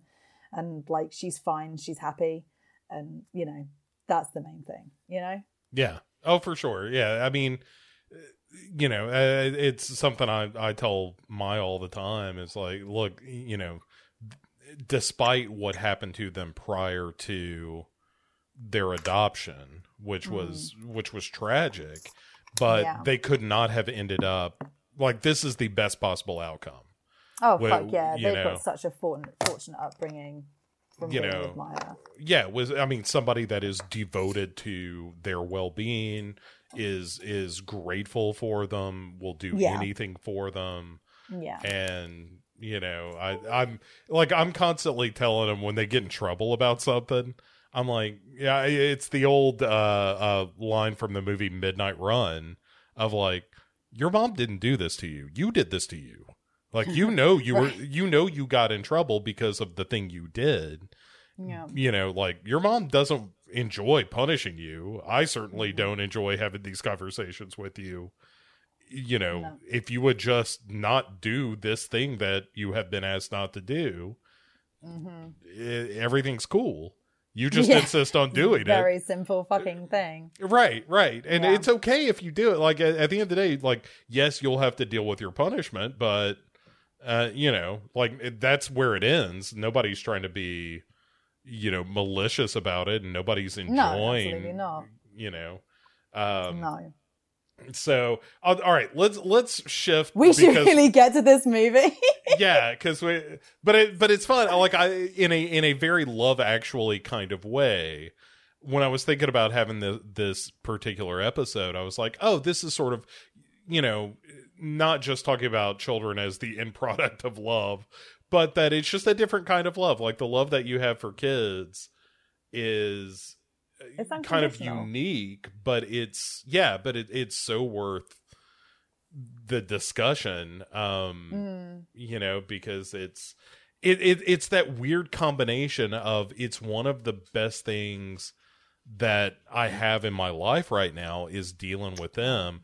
And it's also one of the most frustrating things where you just want to throw them out a window. Oh my God, fuck yeah. Like the thing that I say most often, because, actually I probably should stop saying this to her face. Because she is like understanding stuff now. But I'll say it to other people and it'll be like, love of my life, pain in my ass, you know? Like, and that is it in a nutshell. They are the loves of your life. Like, you know, if you're wanting kids or whatever and you're a good parent, like they are the loves of your life. But fuck my life. Do they push every single goddamn button? Do they get under your skin? Like, like even as a baby, they have no coherent thought yet. They don't but they just fucking get under your skin, and you were just like, I swear to fucking God, is it too late to put you up to adoption? Because I swear to fucking Christ, you know, like, and it's just, and you're sleep deprived, and you haven't seen your friends in God knows how long, except you see their fucking Snapchat stories or whatever, like, and they, I'm so fun, single, loving life, fuck you, and like, you know, everything's fucking stressful, and then your kid fucking smiles at you, or they give you a hug, or they say something cute and adorable, funny, or any of the above, and it's like, God damn it, I'm falling in love with you all over again. How do you fucking do this? And only fucking kids do both. You know, I wouldn't put up with the shit that my kid gives me from anyone else. Oh, but I'll put up with it from her with a fucking smile to boot. Yeah. God damn it, she has got me fucking wrapped. Yeah. Oh yeah. All the time I was like, you're such a sucker. Like, because, you know, because I'll be like, all right, you know, like one of them will sweet talk me into staying up an extra 15 minutes for no good reason. And she's like, you're just a sucker for them. Yeah. That parent. I'm like, but I just, you know, I like when they give me the puppy dog eyes that are like, you know, just. Ava's started doing the big eyes and the bottom lip going, please. Where have you got this from? Because I swear to God, I will fucking knock them out. Yeah, it's if you ever saw them Puss in Boots movies. Yeah, she hasn't. She will never for that exact reason. But it's the kitten eyes where you're just like, oh, all right, fair enough. Oh, you make a good point. Your points are valid here. I get it. Yeah, it's fuckers. Anyway, so guess he's not fucking valid. It's 33-year-old pretending to be kid psychos. Yeah, all right. So Smooth segue. Right. So let's just kind of roll through Orphan, and we'll just do a best of here. We'll just see. Yeah. So, but the whole premise. So you've got Vera Farmiga and Love Peter her. Sarsgaard, which Love him. The casting of this movie is crazy good. So good, because this was back in 2009. Where horror hadn't really made so much of a resurgence. It was very much like lots of ghost stuff, lots of, you know, creepy kids, lots of that kind of thing. And it was very much still popcorn horror. Like it was still kind of like sneered at a lot of the time. So to get like actors like these guys, really good. Yeah, and like CCH Pounder as the nun is great. I mean, it's just I love her. Just a stacked cast. But so you've got Peter Sarsgaard and Vera Farmiga they've got one kid, right? Isn't just a little boy. Yeah, they had two, but now they only have one. Right, kind of. Right, well, the baby's stillborn that they're having. I don't want to be disrespectful or anything, but yeah. Right. And so, you know, Vera Farmiga and Peter Sarsgaard decide kind of in the wake of that they're going to adopt a child. Yeah. It's like a year later or something. It's really not that long. Yeah. Yeah. And it looks, because of the surgery that she had, that maybe she can't have kids anymore is sort of the idea. Yeah, I think so. Because they had to cut the kid out of her. And I think there was probably just too much trauma in the stomach or something. I don't think they explicitly say, or it might just be that she can't go through that again. Yeah, maybe so. Emotionally, she's just not able to go through that 9 months of you know, anxiety. Because even when you haven't had that happen, when I was pregnant, I was so anxious all the time about, is there something wrong? I was in and out of hospital, just unnecessarily, really, because I was like, oh my God, she stopped moving for like 2 seconds. And they're like, all right, get her on the chair. Let's fucking try. You know, it would be fine every time. But you're fucking anxious as anything. I mean, I was anyway. So like maybe like, you know, she just isn't emotionally able to go through that again. I don't know. Okay. For whatever reason, they decide to adopt. Yeah. And so, and I was wrong. So there are 2 kids. There's the girl. Oh yeah, there's 2. Yeah. There's the girl who's deaf. Yes, that's right. And then the boy. Danny, who's the one who just gets it all the worst in this movie. I know. This is why we forgot about him, because, like, I mean, they do half the time. So yeah. But so they go to adopt a kid, and it turns out they meet what presumably is a young girl named Esther, who is like is very cute and very polite and seems. Is she cute? Is she? I wouldn't mean, touch that kid with a fucking barge pole. I'd be like, nope. What set you off? What was the thing where you were like, oh, that orphan's up to no good? Just her whole look. Like, she looks like, I think it's possibly because of like my like phobia to do with like clowns and mannequins and stuff. But she looks like one of those like old timey porcelain dolls. I just, no, fuck off. Absolutely fucking not. Put yourself in some dungarees, take those weird bunches out, and damn well take that choker off, because you do not look like a fucking 12-year-old. You look like a fucking Victorian museum artifact. Right, she looks like an American Girl doll. One. Yeah, a fucking cursed one, no less. You can fuck right off. Yeah, and so they're sorry, wandering around. No, I get it. You wouldn't catch me in this movie, I tell you. I'd be like, nah, I'm out. So but they hear her singing. Well, he hears her singing, doesn't he? He gets bewitched by her fucking sorcery.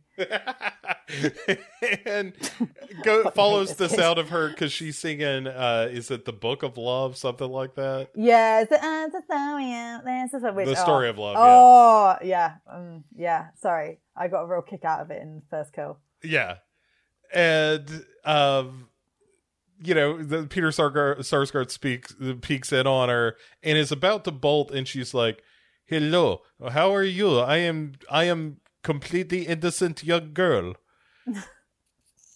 And he's like, oh, well, you know, we're here to try to adopt a kid. And then he sees that she's also like painted some stuff and are like a reasonably good artist.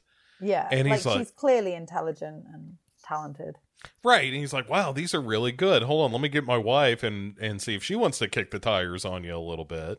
Yeah, because he's seeing like dollar signs in front of his eyes right now. Like, you know, we can get this kid on like a fucking. Well, I mean, that's what I would be. I'd be like, oh shit, can we make some money? Like, like if you're like this protege, like type artist or whatever. Like, oh, cool. Look at that, honey, get over here. Look at this.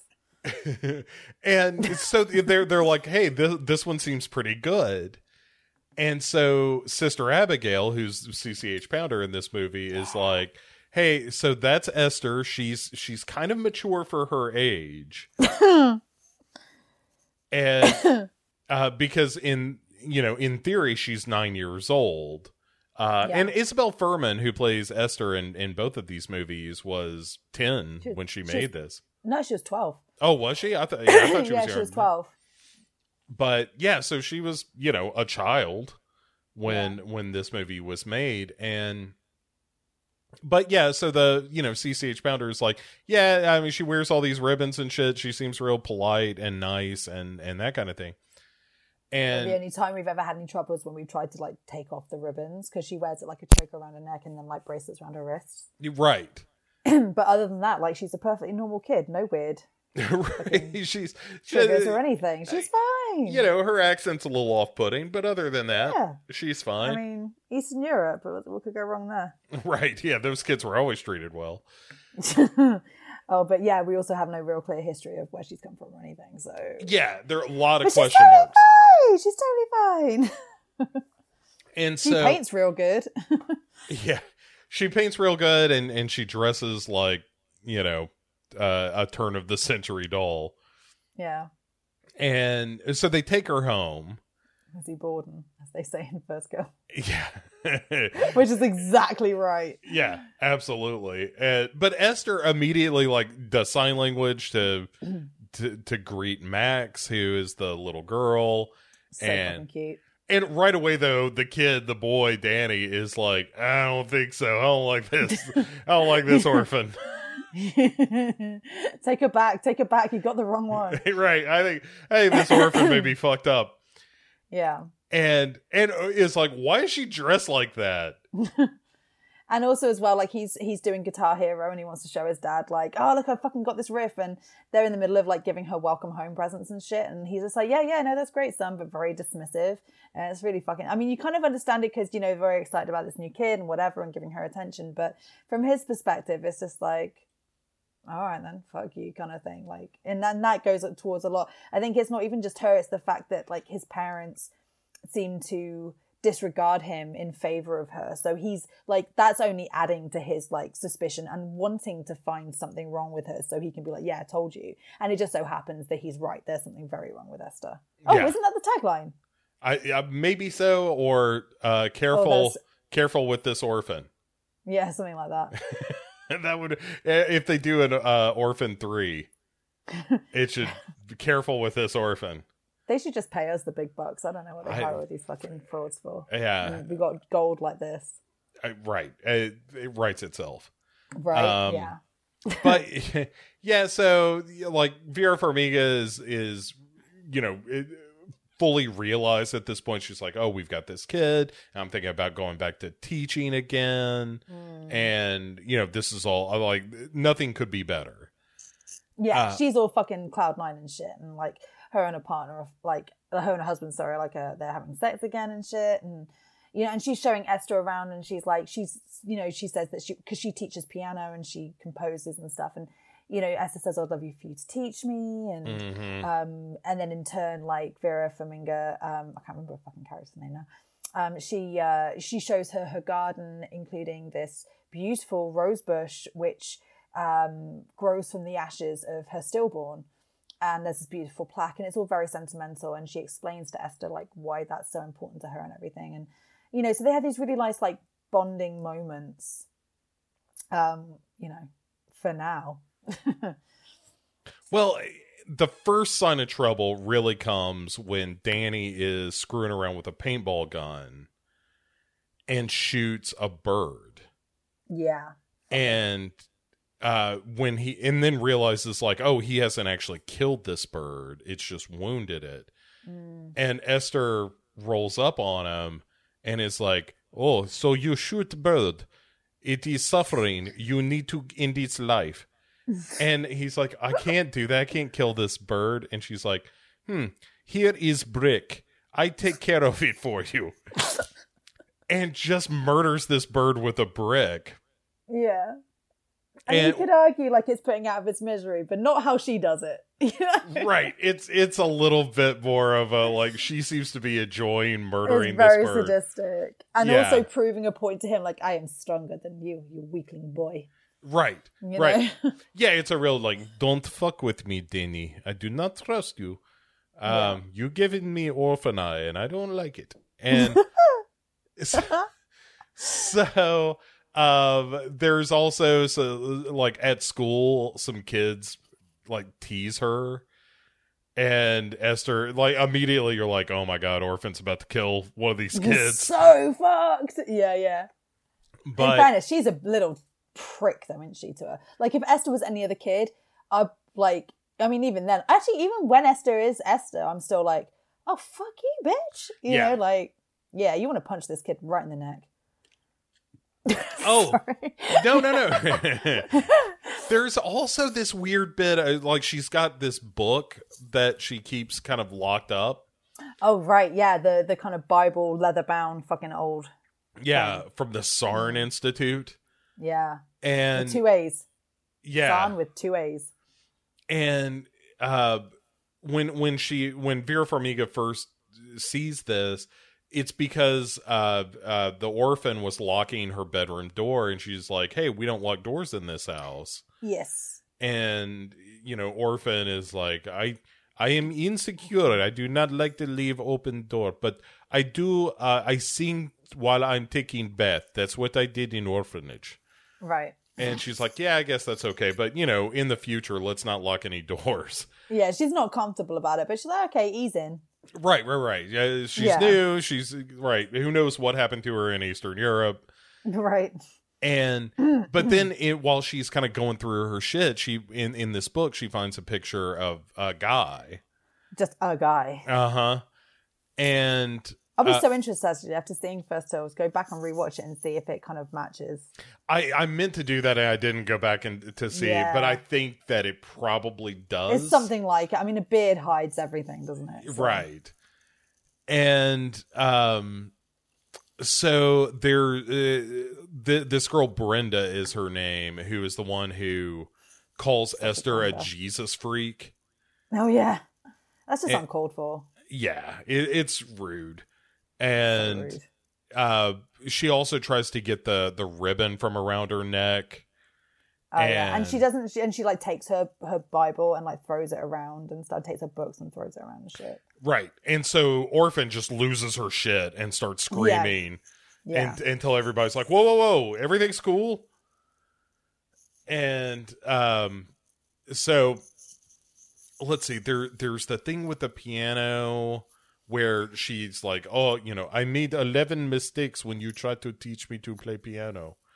Yeah. And Kate is like, no, it's cool. You don't have to Wait, worry is that her name? Did I forget my own fucking name? Well, I mean, it's not your name, it's the character's name, but they're the same one. Fuck's sake. And it's been a few days. And it's about this time in the movie too where Orphan sees Vera Farmiga and Peter Sarsgaard fucking.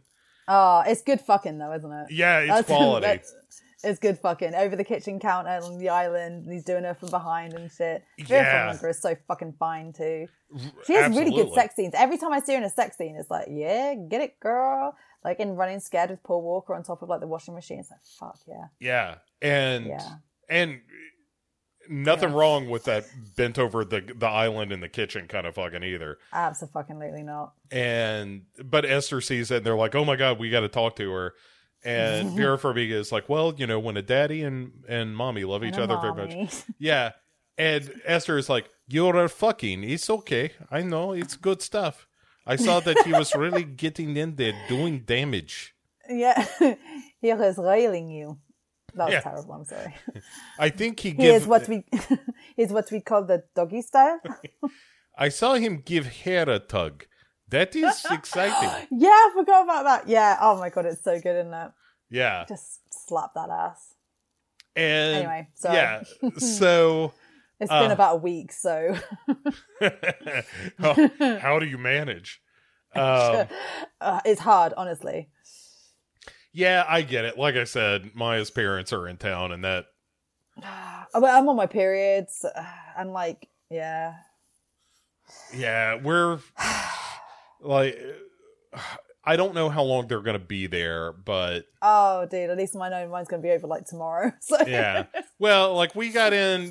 Her birthday was this weekend, so we got in, some her parents returning action, but now it's like, well. You need to give us some birthday loving. It was a happy birthday. It's a penis.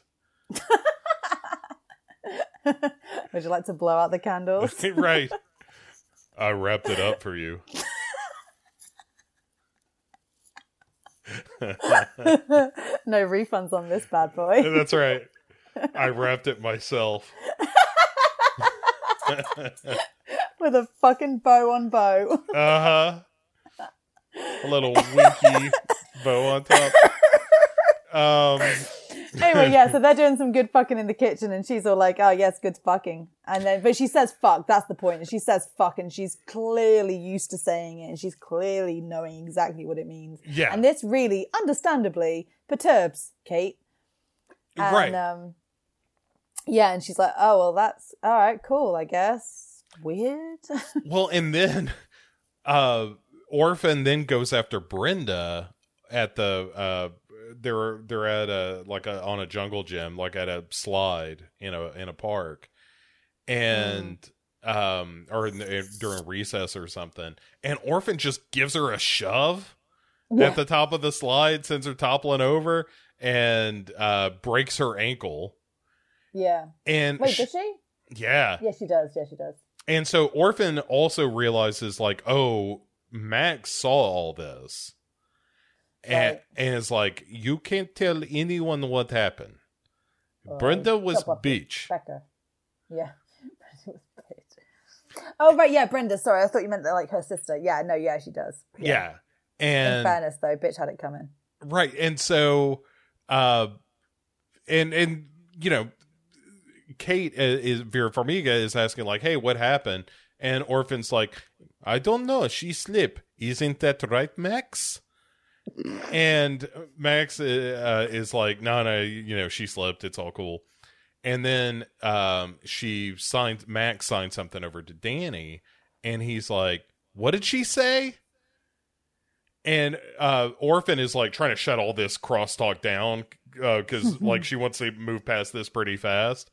Yeah. And is like, how about we don't worry about any of this? How about we just eat dinner? Yeah.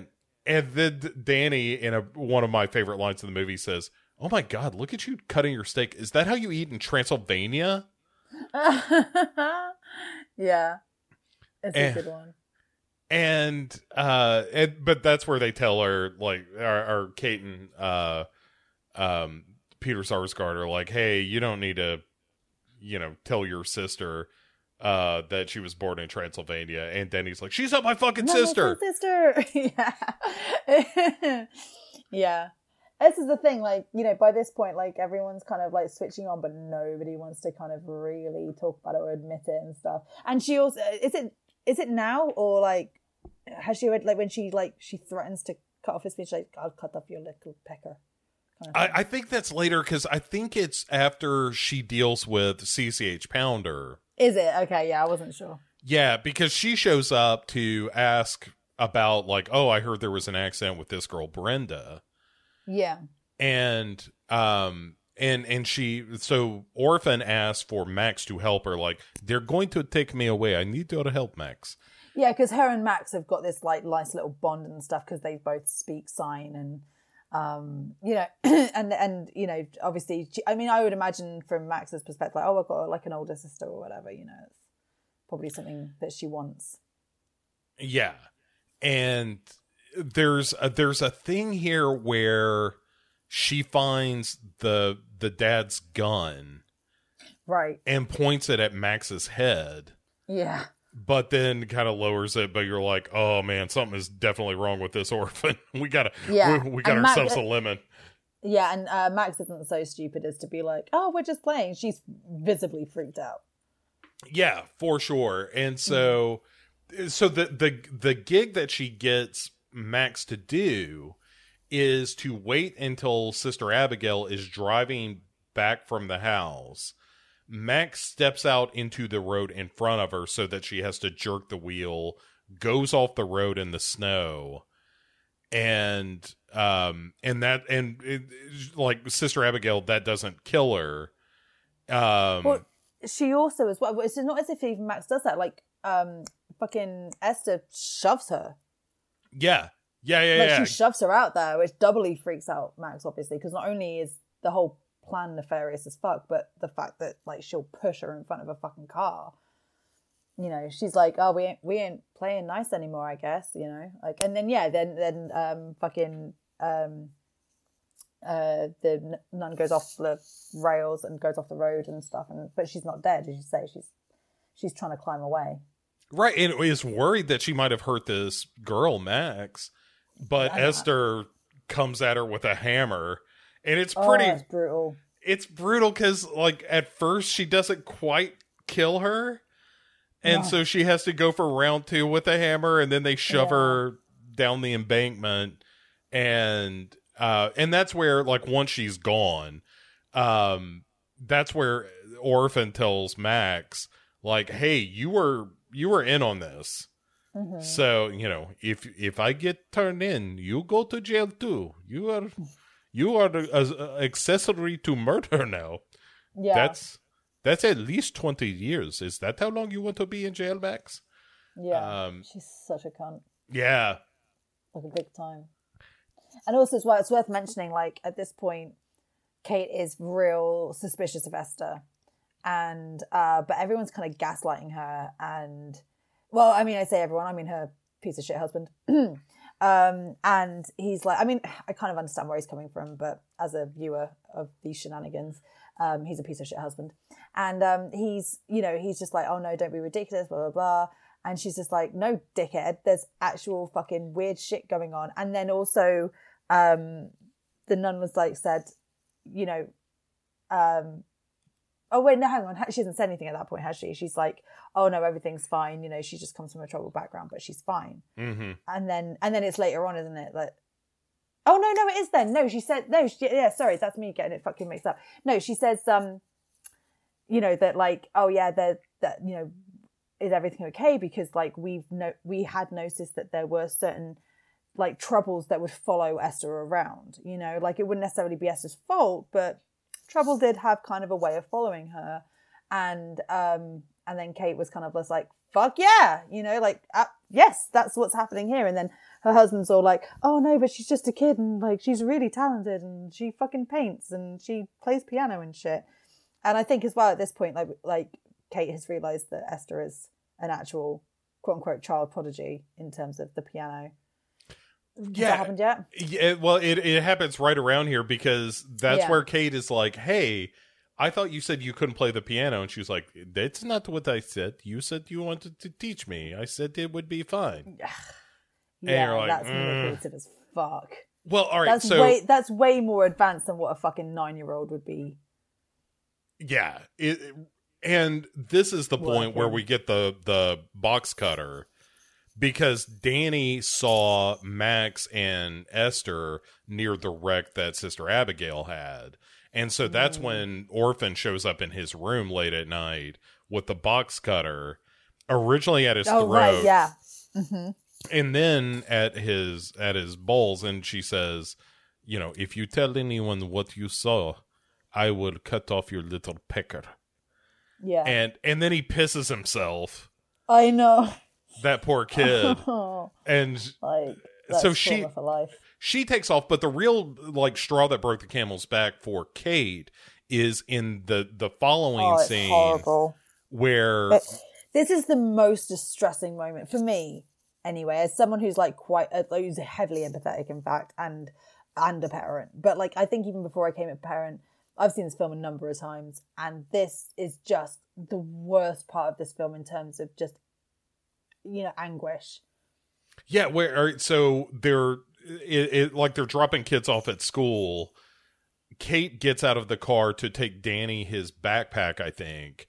And at that point, Esther pulls the emergency brake or like releases the emergency brake on the car, leaving. Oh, that's not what I thought we were at. Oh, sorry. Leaving Max in the car, and it starts to slide down the hill.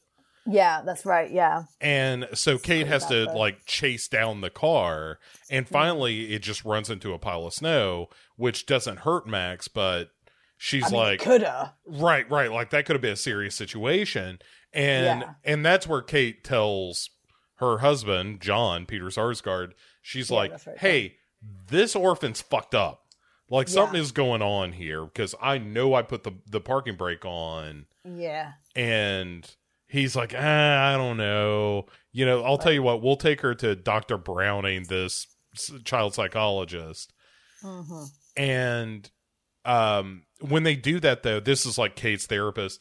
And she brings up like, well, you did have that drinking problem. And have you been drinking again? Oh, it's so awful how they just totally gaslight her. It's horrible. Yeah. And this psychologist, honestly, she is so fucking shit. Also really suspicious. Esther does not want to go to the dentist for nothing. For like no reason whatsoever. But again, if you believe that she's a 9-year-old, you can understand, like, kids don't like the dentist, it's scary, blah, blah. So I do understand how he could be like, okay, well, maybe you don't want to go. Well, but next time we're gonna go, kind of thing. And she's like, haha, that'll be not next time. Yeah, right. So, all right. So now we get the 1-2 punch of her bringing Kate the flowers cut from the rose bush. That's the bit. That's the fucking bit I was on about with the most anguish. It's just, you can't go back from that. And it's so personal. Well, and of course Kate freaks out about it, but this is not Orphan's master plan. The master plan is after Kate grabs her by the arm and yells at her, Orphan sneaks into the tool shed, gets a screwdriver, puts a rag around it, shoves it in her mouth, puts her arm in a vise, and then breaks it. Yeah. And then goes to... It's so brutal. It's such a great effect. Yeah, and then goes to Peter Sarsgaard and is like, your stupid wife break my arm.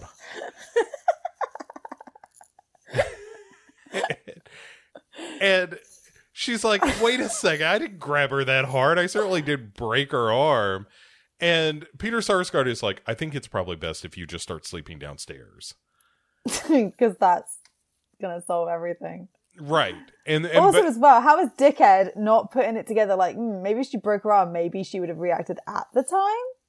Like, you don't gradually break an arm. That's a snap. Yeah. You know what I mean? Like, you react in that moment. You don't just kind of go, oh, daddy, my arm, it hurts. You know, like, oh, fuck off.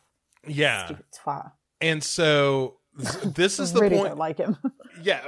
But they strong arm her, no pun intended, by saying, you need to go to rehab or I'm going to get a divorce and take the kids.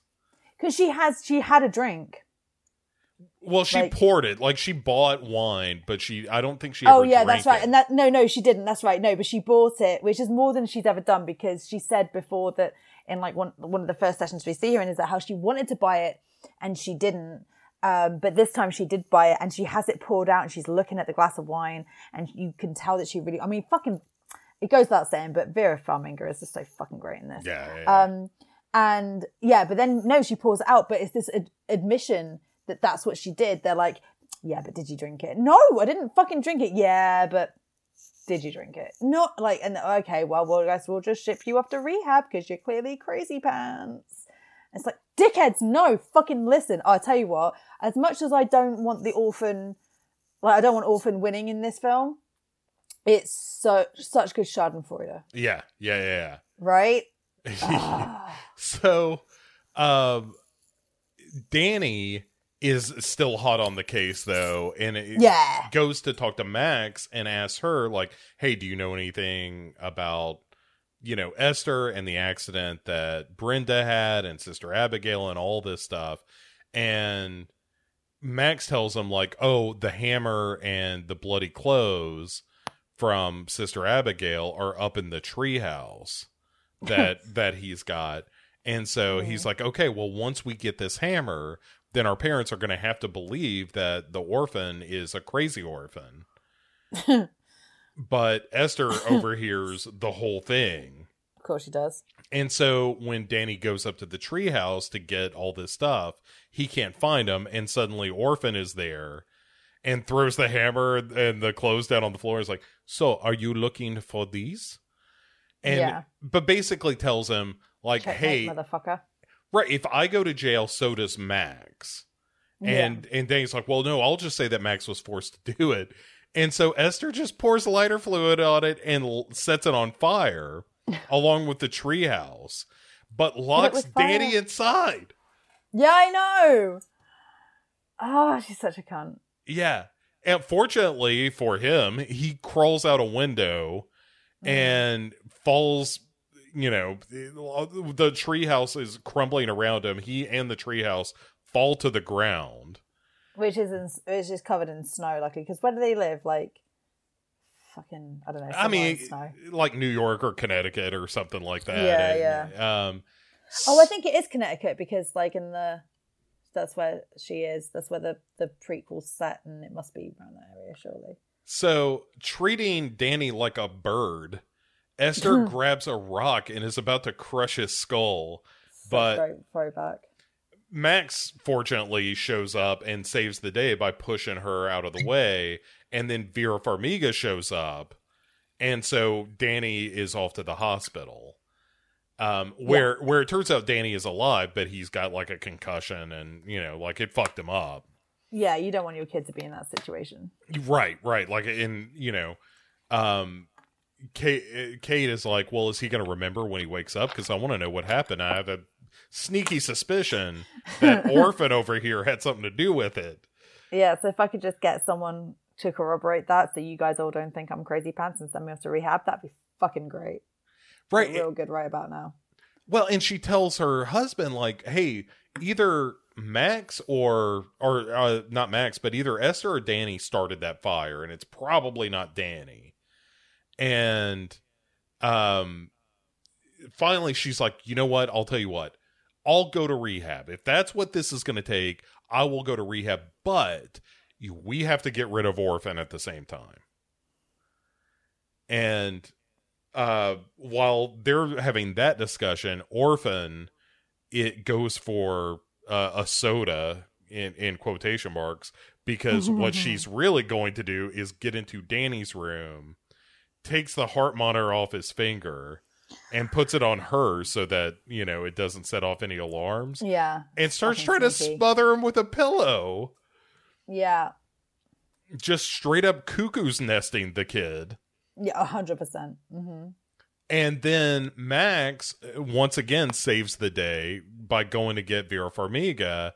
Max is the MVP here. Isn't it? Really? Oh, absolutely. Max and Danny. The kids are all right. I mean, Vera Farmiga gets in the final blow, but the kids she does, yeah. But yeah, so Esther thinks that she's killed him and puts the monitor back on his finger, and all of a sudden, the medical alarms start going off.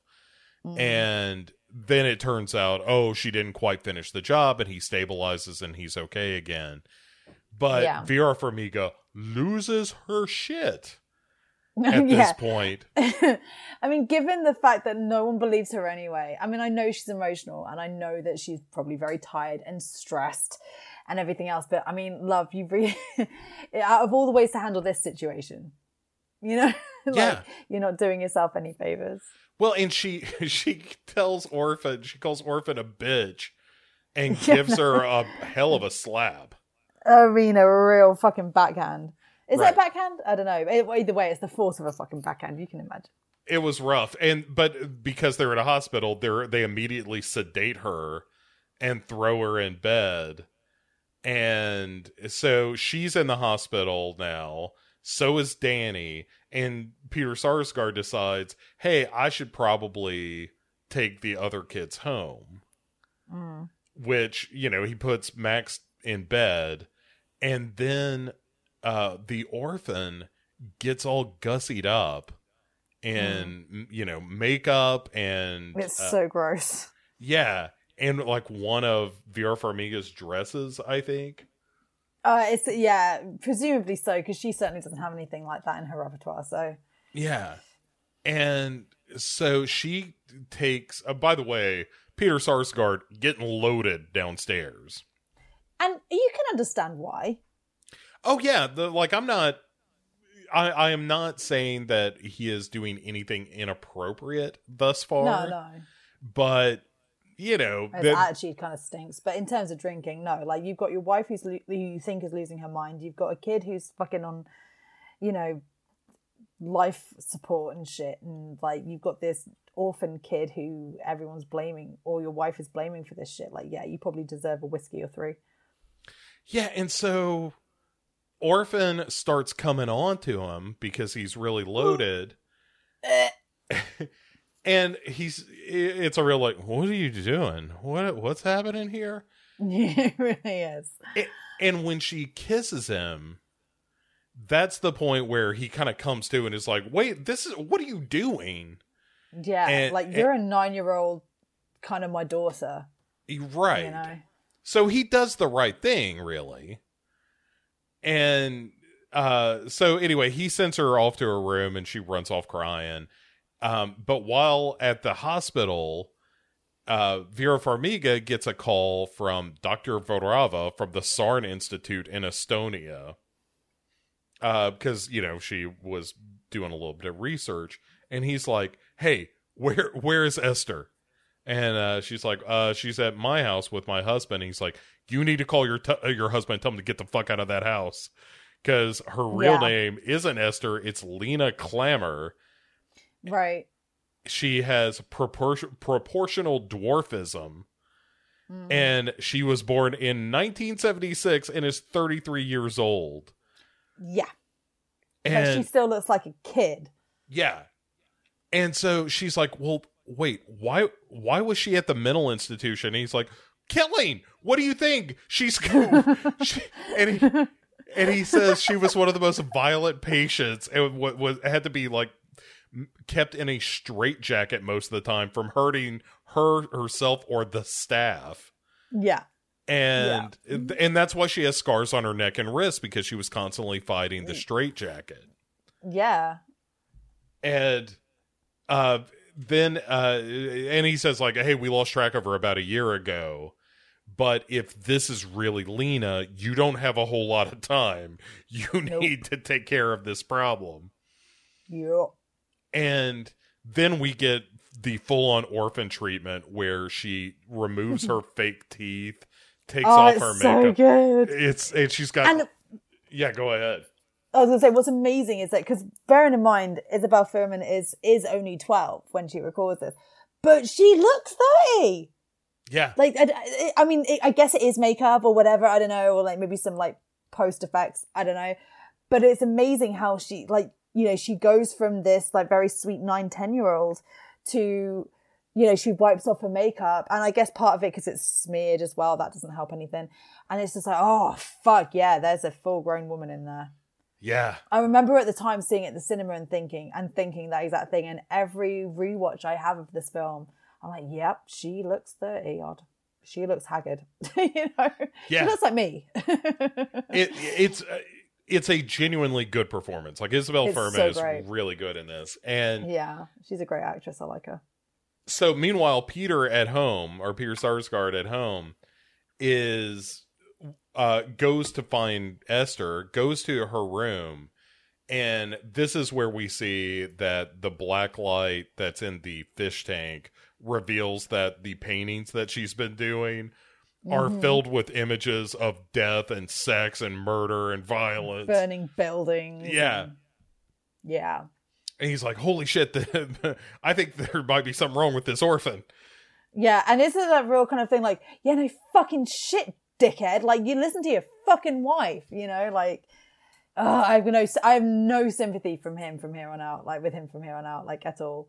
And this is the other thing as well, because we found out, and we like that, like, the last family that she came from, she was the sole survivor of a house fire and whatnot. And this is clearly what we're seeing demonstrated on the walls and stuff. But yeah, it's just like, yeah, fuck you, dude. So the lights go out. So he goes down into the downstairs to the electric panel, only to have Esther show up behind him and stab him to death. Yep. And then Max, by the way, has seen all of this go down. So Esther... that poor kid. Oh, I know.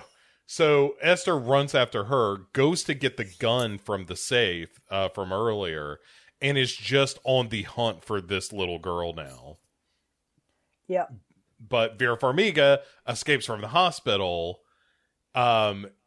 She ends up crashing into the house. Yeah. Yeah. And so she discovers that her husband has been stabbed to death now. And is like, oh, I gotta save my daughter. Yeah, she's full mum mode at this point. Right. So Orphan... Level up, bitch. Orphan, with the gun, sees Kate show up and is like, time to exact Orphan revenge. And shoots her in the shoulder. Yeah. Which she, survives. And then there's, kind of a chase through the greenhouse. And ultimately, Esther is about to find Max, who is hiding in the greenhouse. And the bullet, like Esther fires a bullet and shoots the ceiling of the greenhouse, which is glass, which sends Vera Farmiga crashing down on top of Esther. You know, there's a whole fight, yada yada. We end up at the frozen pond behind the house, and both Esther and Vera Farmiga end up going into the water, and like the gun gets kicked away and all that kind of stuff. And then the big finale is Esther trying to stab Kate crawling out of this hole in the ice and delivering a kick to Esther's head, which snaps her neck in. I mean, that's why they had to do a prequel and not a sequel. Yeah. There's no fucking Michael Myers coming back. There's no nothing resurgent. No nothing. Like she did. Yeah. She real did. And there's a moment like right before she delivers the kick, when Orphan is kind of drowning in the water. She's like, "Please don't let me die, mommy." And that's the point where Vera Farmiga yells, "I'm not your fucking mommy," and then it's so good. Kicks her in the neck. And Pow! And then she drifts off, into the water, and Vera Farmiga and Max and presumably Danny, when he is out of the hospital, have survived this ordeal. Yeah. Peter Sarsgaard, not so lucky. No, but they were minted, so Vera Farmiga is going to get a real nice payout. She'll sell that house, get the money from that, and they'll live over some swing upstate New York, I reckon. You think? All right. So is the money coming from the orphanage? Is that who she sues? No, I reckon like compensation, right? Because it's America, so you're definitely going to sue the orphanage. Also, life insurance from the husband, and he was worth a mint because they were clearly wealthy from their house and shit. Yeah, and then also like they'll sell the house for like a few mil. So they're paying for therapy for the kids. She's paying for therapy for the kids, and then she'll get like some real nice like fucking house upstate New York. No probs. She's fucking fine. That's my theory on it. Right. And they were probably on the verge of divorce anyway. I mean, if they weren't before, they definitely would have. If he'd survived, yeah, she'd be leaving his sorry ass. Like, oh yeah, sorry, I told you so. I don't think covers it. But that is Orphan. I'll tell you, here is my biggest problem with Orphan. Okay, and it's really two things that I think are negatives in the film, which is I think that it's a little long, because this runs like 2 hours, right at 2 hours. That is it. Yeah. Okay. And the other problem I've got with it is that I think it takes itself a little too seriously. I wish it were a little trashier, given the subject matter. I get what you're saying. It's almost too classy of a movie. Yeah. I kind of agree. I don't agree with the runtime because I feel like it's paced well. Like I did not realize it was 2 hours. I love every second of this film. But I do agree with you in terms of taking it's considering that we're trying to convince our audience that a 33-year-old looks like this isn't like a real thing, because I know that there is a real incident of this where like someone did pose as a child when they weren't a child and killed the family. Like it was crazy. It was only a couple of years ago that this happened, but I don't know if like the exact proportional dwarfism that they talk about in this film, I don't know if that's a real thing or not. And I'm saying I don't know, as in I genuinely don't know. But it's such a bizarre concept that I do feel like there needs to be a touch of a tongue-in-cheek with this film. But I feel like if we because obviously we talk about the caliber of actors and everything like this, I feel like if we removed some of its class, then maybe it would just end up being stupid because it's such a bizarre concept. I don't know. Yeah, so I don't disagree with any of that, but let's do... All right, because we're running kind of long already. Yeah, No. this has been fun. It was great to talk about the kid stuff, and then getting into Orphan is super fun as always. Yeah. But all right, so we'll go kind of spoiler free for Orphan First Kill. Mm-hmm. And but I think both of us, as we were talking about this before, like both of us were pretty over the moon for Orphan First Kill. Yeah, great film. Way better than expected. Yeah, and I would say that Orphan First Kill is kind of the movie I wanted Orphan to be, in that it feels like a Lifetime movie. And I don't say that disparagingly. I mean that it's kind of campy and over the top and a little sleazy, and it's all the things I kind of wanted Orphan to be. I get you. Yeah. And so when I saw it, I was like, oh my God, this is like, I didn't know this is exactly what I wanted an Orphan movie to be, but now that I've seen it, yeah, this is all I want. Like it's almost what I wish the original had been, even though that's unfair because you couldn't have this one without. Yeah. There's a gleeful wickedness to First Kill that I think is maybe missing with Orphan. Yeah. And I mean, I really like it. I like the original Orphan a whole lot. And I have it on Blu-ray. It's great. Yeah, I mean, even on the rewatch, it's really fun. And it's just that when I saw First Kill, I was like, oh my God, this is the absolute best. It makes you kind of want to clap your hands together. You're like, you know, like, yeah. And also as well, can we talk about, let's very briefly, like how great Julia Stiles in this. Like, I know she's doing bits and bobs and stuff, but she's kind of had a bit of a hiatus, like from a lot of mainstream things, I think really since Dexter.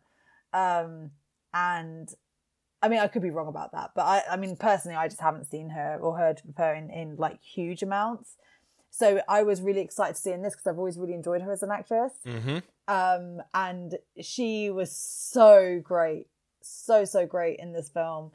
And her character is such an interesting character. And I could watch that whole fucking thing like all day long, you know, like it was just so gleeful to watch. She was having so much fun in that movie. Oh, you could tell. Yeah. Fuck yeah. Isabel Fuhrman, I think, as well, too. You know, I feel like for her, it's probably really a fun role to go back to and stuff. And, like, I've seen criticisms about people like, well, she's clearly, like, 30 odd. And it's just like, well, yeah, the woman's, like, I think she's, like, 27 now. Yeah. You know, but there are times, like, when...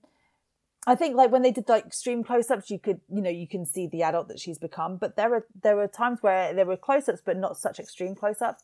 And it's like, dude, she looks like a fucking kid. And also as well, it like I just went in like it doesn't matter. Just fucking if you want to be that picky about a film, then do you know what I mean? Like then you're not going to enjoy it. Like right. Whereas you know there are bigger things to be picky about than whether like you know an actress who is actually aged 15 years or 13 years rather. Like, you know, looks like she's aged 13 years. Like, oh, come on. You know? Yeah, I mean, you're talking about a movie that is about a killer dwarf. You know? Like, let's not get too particular. It's one above Leprechaun, let's be honest. You know? Yeah. And, right. But I'll tell you, the scene that I think I truly fell in love with First Kill is a moment where Orphan has commandeered an SUV and it's her like putting on lipstick, lighting a smoke and throwing on some sunglasses, and I was like yes, this is everything I want from this movie. Tousles her hair a little bit and she's just like, yeah, I'm a grown-ass woman. And what cracks me up is like 2 seconds later, spoiler alert, but 2 seconds later, like she gets pulled over by the cop, and the cop is having none of it. She's like, "You arrested her? Oh, fuck. All right. Well, that was fun for about 3 seconds." You know, like, yeah. Now I get to not be a kid. I get to actually be my age for 3 whole seconds. But yeah, fuck you, cop. All right. I guess I am this 10-year-old Esther, whatever. You know, it's so good. It was so good. Yeah. So if you have not seen Orphan First Kill, I like it, I think, more than the original Orphan, which may sound like sacrilege, but I mean, they're both like they can't exist both without on par. Honestly, I don't know which one I prefer. I think I really just like both of them. I like both of them for different things. They're both really great movies. I'm gonna grab it when it comes out on Blu-ray and stuff, and I'm gonna definitely do like I think I'll do 2 nights, not necessarily in a row, but at one point I'll do like an Orphan then First Kill, and then I'll do a First Kill then Orphan. Oh, that's fun. Yeah. I it's one that I have been trying to get the lady to watch. I'm like, we just need to sit down and. I got my mum to watch it. Yeah, what did she think? It was with my mum. She thought it was great, and my mum's like. She's a horror fan, but she doesn't like anything that's too nasty. Like you could not get her watching something like Saw for Love Nor Money. Like she's not good with torture. She's not good with anything that's too real. But you crack a good ghost story, you crack a good mystery in front of her. Like she's all for it. So when it turned around at the ending and stuff, she was like, there was a couple of bits with the vice and things, and like when the nun gets her head smashed in with a hammer, which for me is one of the worst deaths I could imagine. Like it's always been a bit of it really makes my stomach churn and my head ache when I think about that kind of death. And she was a bit like squeamish with that, and she sort of looked away because bless my mum. But otherwise, like she was all in, and I think because the script is really smart, and I think it's like such an original concept, and it takes certain tropes that we kind of come to expect from certain child killer type things, or like creepy kids or creepy dolls or whatever, and then it really flips it on its head into something else that you're not expecting. Like I think it works really well. And again, without going into anything spoilery, I feel like that is also what works so well for First Kill, is that you kind of go in thinking and then oh shit, like halfway through it takes this left turning. Like I did not see that coming. Like when my mum comes to visit next time, as I said before, she lives abroad. I doubtless will have First Kill on Blu-ray, and I'm going to get her to watch it because I think she's going to really appreciate it. I strongly recommend Maya watch it as well. Like both of them, fucking great. Yeah, it's super fun. And you can be like, at least your kid doesn't do this. Right. Right? Like this is setting a baseline of behavior. Yeah, like whatever else, is it as bad as this? Then you're doing fine. All right, well, let's wrap her up here, Kate. Yeah. All right, so anything that we have left off the conversation about children and or orphans? No, I don't think so. There is a story that I was going to tell, but I won't. I might actually leave it for next episode because it's just when I went to watch Orphan at the cinema, something happened. But I can tell that on next episode, and we've got a few other bits and bobs for next episode, which is quite cool. So yeah, I reckon let's gear up for next episode. So yeah, we're next episode we're leaving the kids at home and we're going back to some dating stories. And some smut. Yeah, we're gonna be next time. We're gonna be talking about online dating. Yeah, and it is gonna get filthy. So and / awkward / embarrassing. So. Yes. So hopefully this was the hey we're turning into fall. The kids are going back to school. We can all appreciate and enjoy a little bit of talk about the kids, and then we'll get discussing again in the next episode. Gross and filthy again next episode, promise. But it's been good. It's been good, sort of like, I think for you and me it's been a bit of a vent. I think after spending like summer and stuff with our kids, it's just like good to get it out. But no, and for anyone who's listened to this episode and not watched Orphan, but go watch it. It's great. Even if you know the ending, just fucking watch it. Because I tell you what, that film is great for rewatchability, because even if you know the ending, you go back and watch it again, it's like trying to, trip it up or whatever. It's like, it doesn't happen. It's fucking so well done. So even if you've listened to this episode and you know how it ends, I still recommend go watch Orphan, and then definitely go watch Orphan First Kill, because that movie it was far better than I expected, and I'm really buzzing coming off the back of that. It's great. Really great film. Yeah, absolutely. So where can people hear more from you, young lady? Young lady. So here, OBS, previous episodes, go check those out. And also on my other podcast called Eternal Darkness of Not So Spotless Minds. It's me and my co-host Matt. And we just chat about movies that are under the sort of quote-unquote dark umbrella. So cult movies, indie movies, horror movies, sci-fi movies, dark comedies, whatever, anything like that. And it's very lighthearted, very bants, and chill, and just essentially me and Matt taking the piss out of each other. But recently we just dropped an episode where we reviewed the movies that we had seen from Fright Fest in London this year. So some new releases from people like Dario Argento and Benson and Moorhead and stuff like that. So go check that out, and you can find that on all your usual platforms. So yeah, that's it. Another episode is going to be out next week as well, and we're going to be discussing Snatches and what was Matt's choice? I can't remember. We actually recorded it a little bit ago. Wait, Snatches and Vamp. Fucking Vamp. Oh wow, it's been so long since I've seen that movie. Oh, dude. Oh, yeah. I need to get back to it. Oh, do it. Fucking do it. So that's going to be coming out next week. So yeah, go and have a listen, like, subscribe, all the usual shiz, leave us a comment, whatever, rating and shit. We'd appreciate it. Fantastic. All right. Well, hey, thank you as always. You are the best. Dude, you're the fucking best. Fucking love you. I feel bad. You do the intros and shit, and I never get to fucking say nice shit about you, but you're the fucking best. Aw. You. So nice. You. All right. Well, hey, thanks for listening, everybody. We will be back in a month with more Heart of Horror. And then if you're listening next week on the Dark Parade feed, you'll be hearing Jamie Salmons as we do a What You Watchin' episode where we just talk about some random stuff. And almost assuredly, I will get her talking about Halloween decorating and preparing for the spooky season. So, buckle up. I'm so excited. I love Jamie so much. Jamie, I love you. Also the best. So we need to do a thing where it's all three of us. Jamie and Brian are actually coming on our show for our October Halloween episode. Oh, wow. Really? Fucking, you heard it here first, guys. Matt's going to be so mad at me. But yeah, so fucking love Jamie. And I love Brian. Yeah. I really love Jamie. Here's I always feel bad when I do a show with both of them because Jamie and I end up cutting up a little too much. And poor Brian is just left to try to reel it in. I think A, he knows what he's getting into. And B, I don't think he has any problem listening to his wife talk about shit that she's passionate about. Because why would you? Because Jamie's the fucking best for that shit.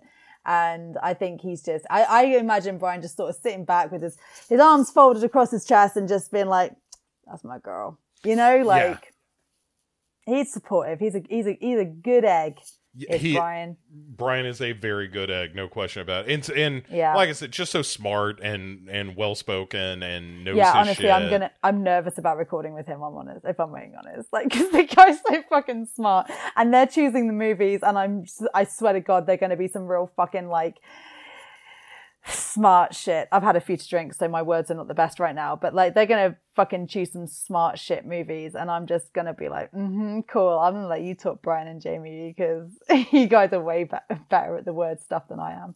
I love the thing, every time I record with Jamie, I always tell her, just tell Brian I said hello, because I want him to come back on the show sometime. I want him to like me so bad. Yeah, right. I feel very insecure because I'm like, he's so smart and he's so fun and he's so cool. Brian is so cool. He's so cool. Oh my God, he said hi to me. Right. It was very that, but he's so lovely as well. So yeah, it's so much fun to talk to both of them. So I'm a little jealous that you've got him on the Halloween show, but you can listen and pretend to be part of the convo. You can just chat back. No, you're fucking full of shit, Kate. Yeah, listen to Brian. He's fucking saying words and that make sense and stuff. It'll just be messenger conversations between us where I'm just just completely one-sided.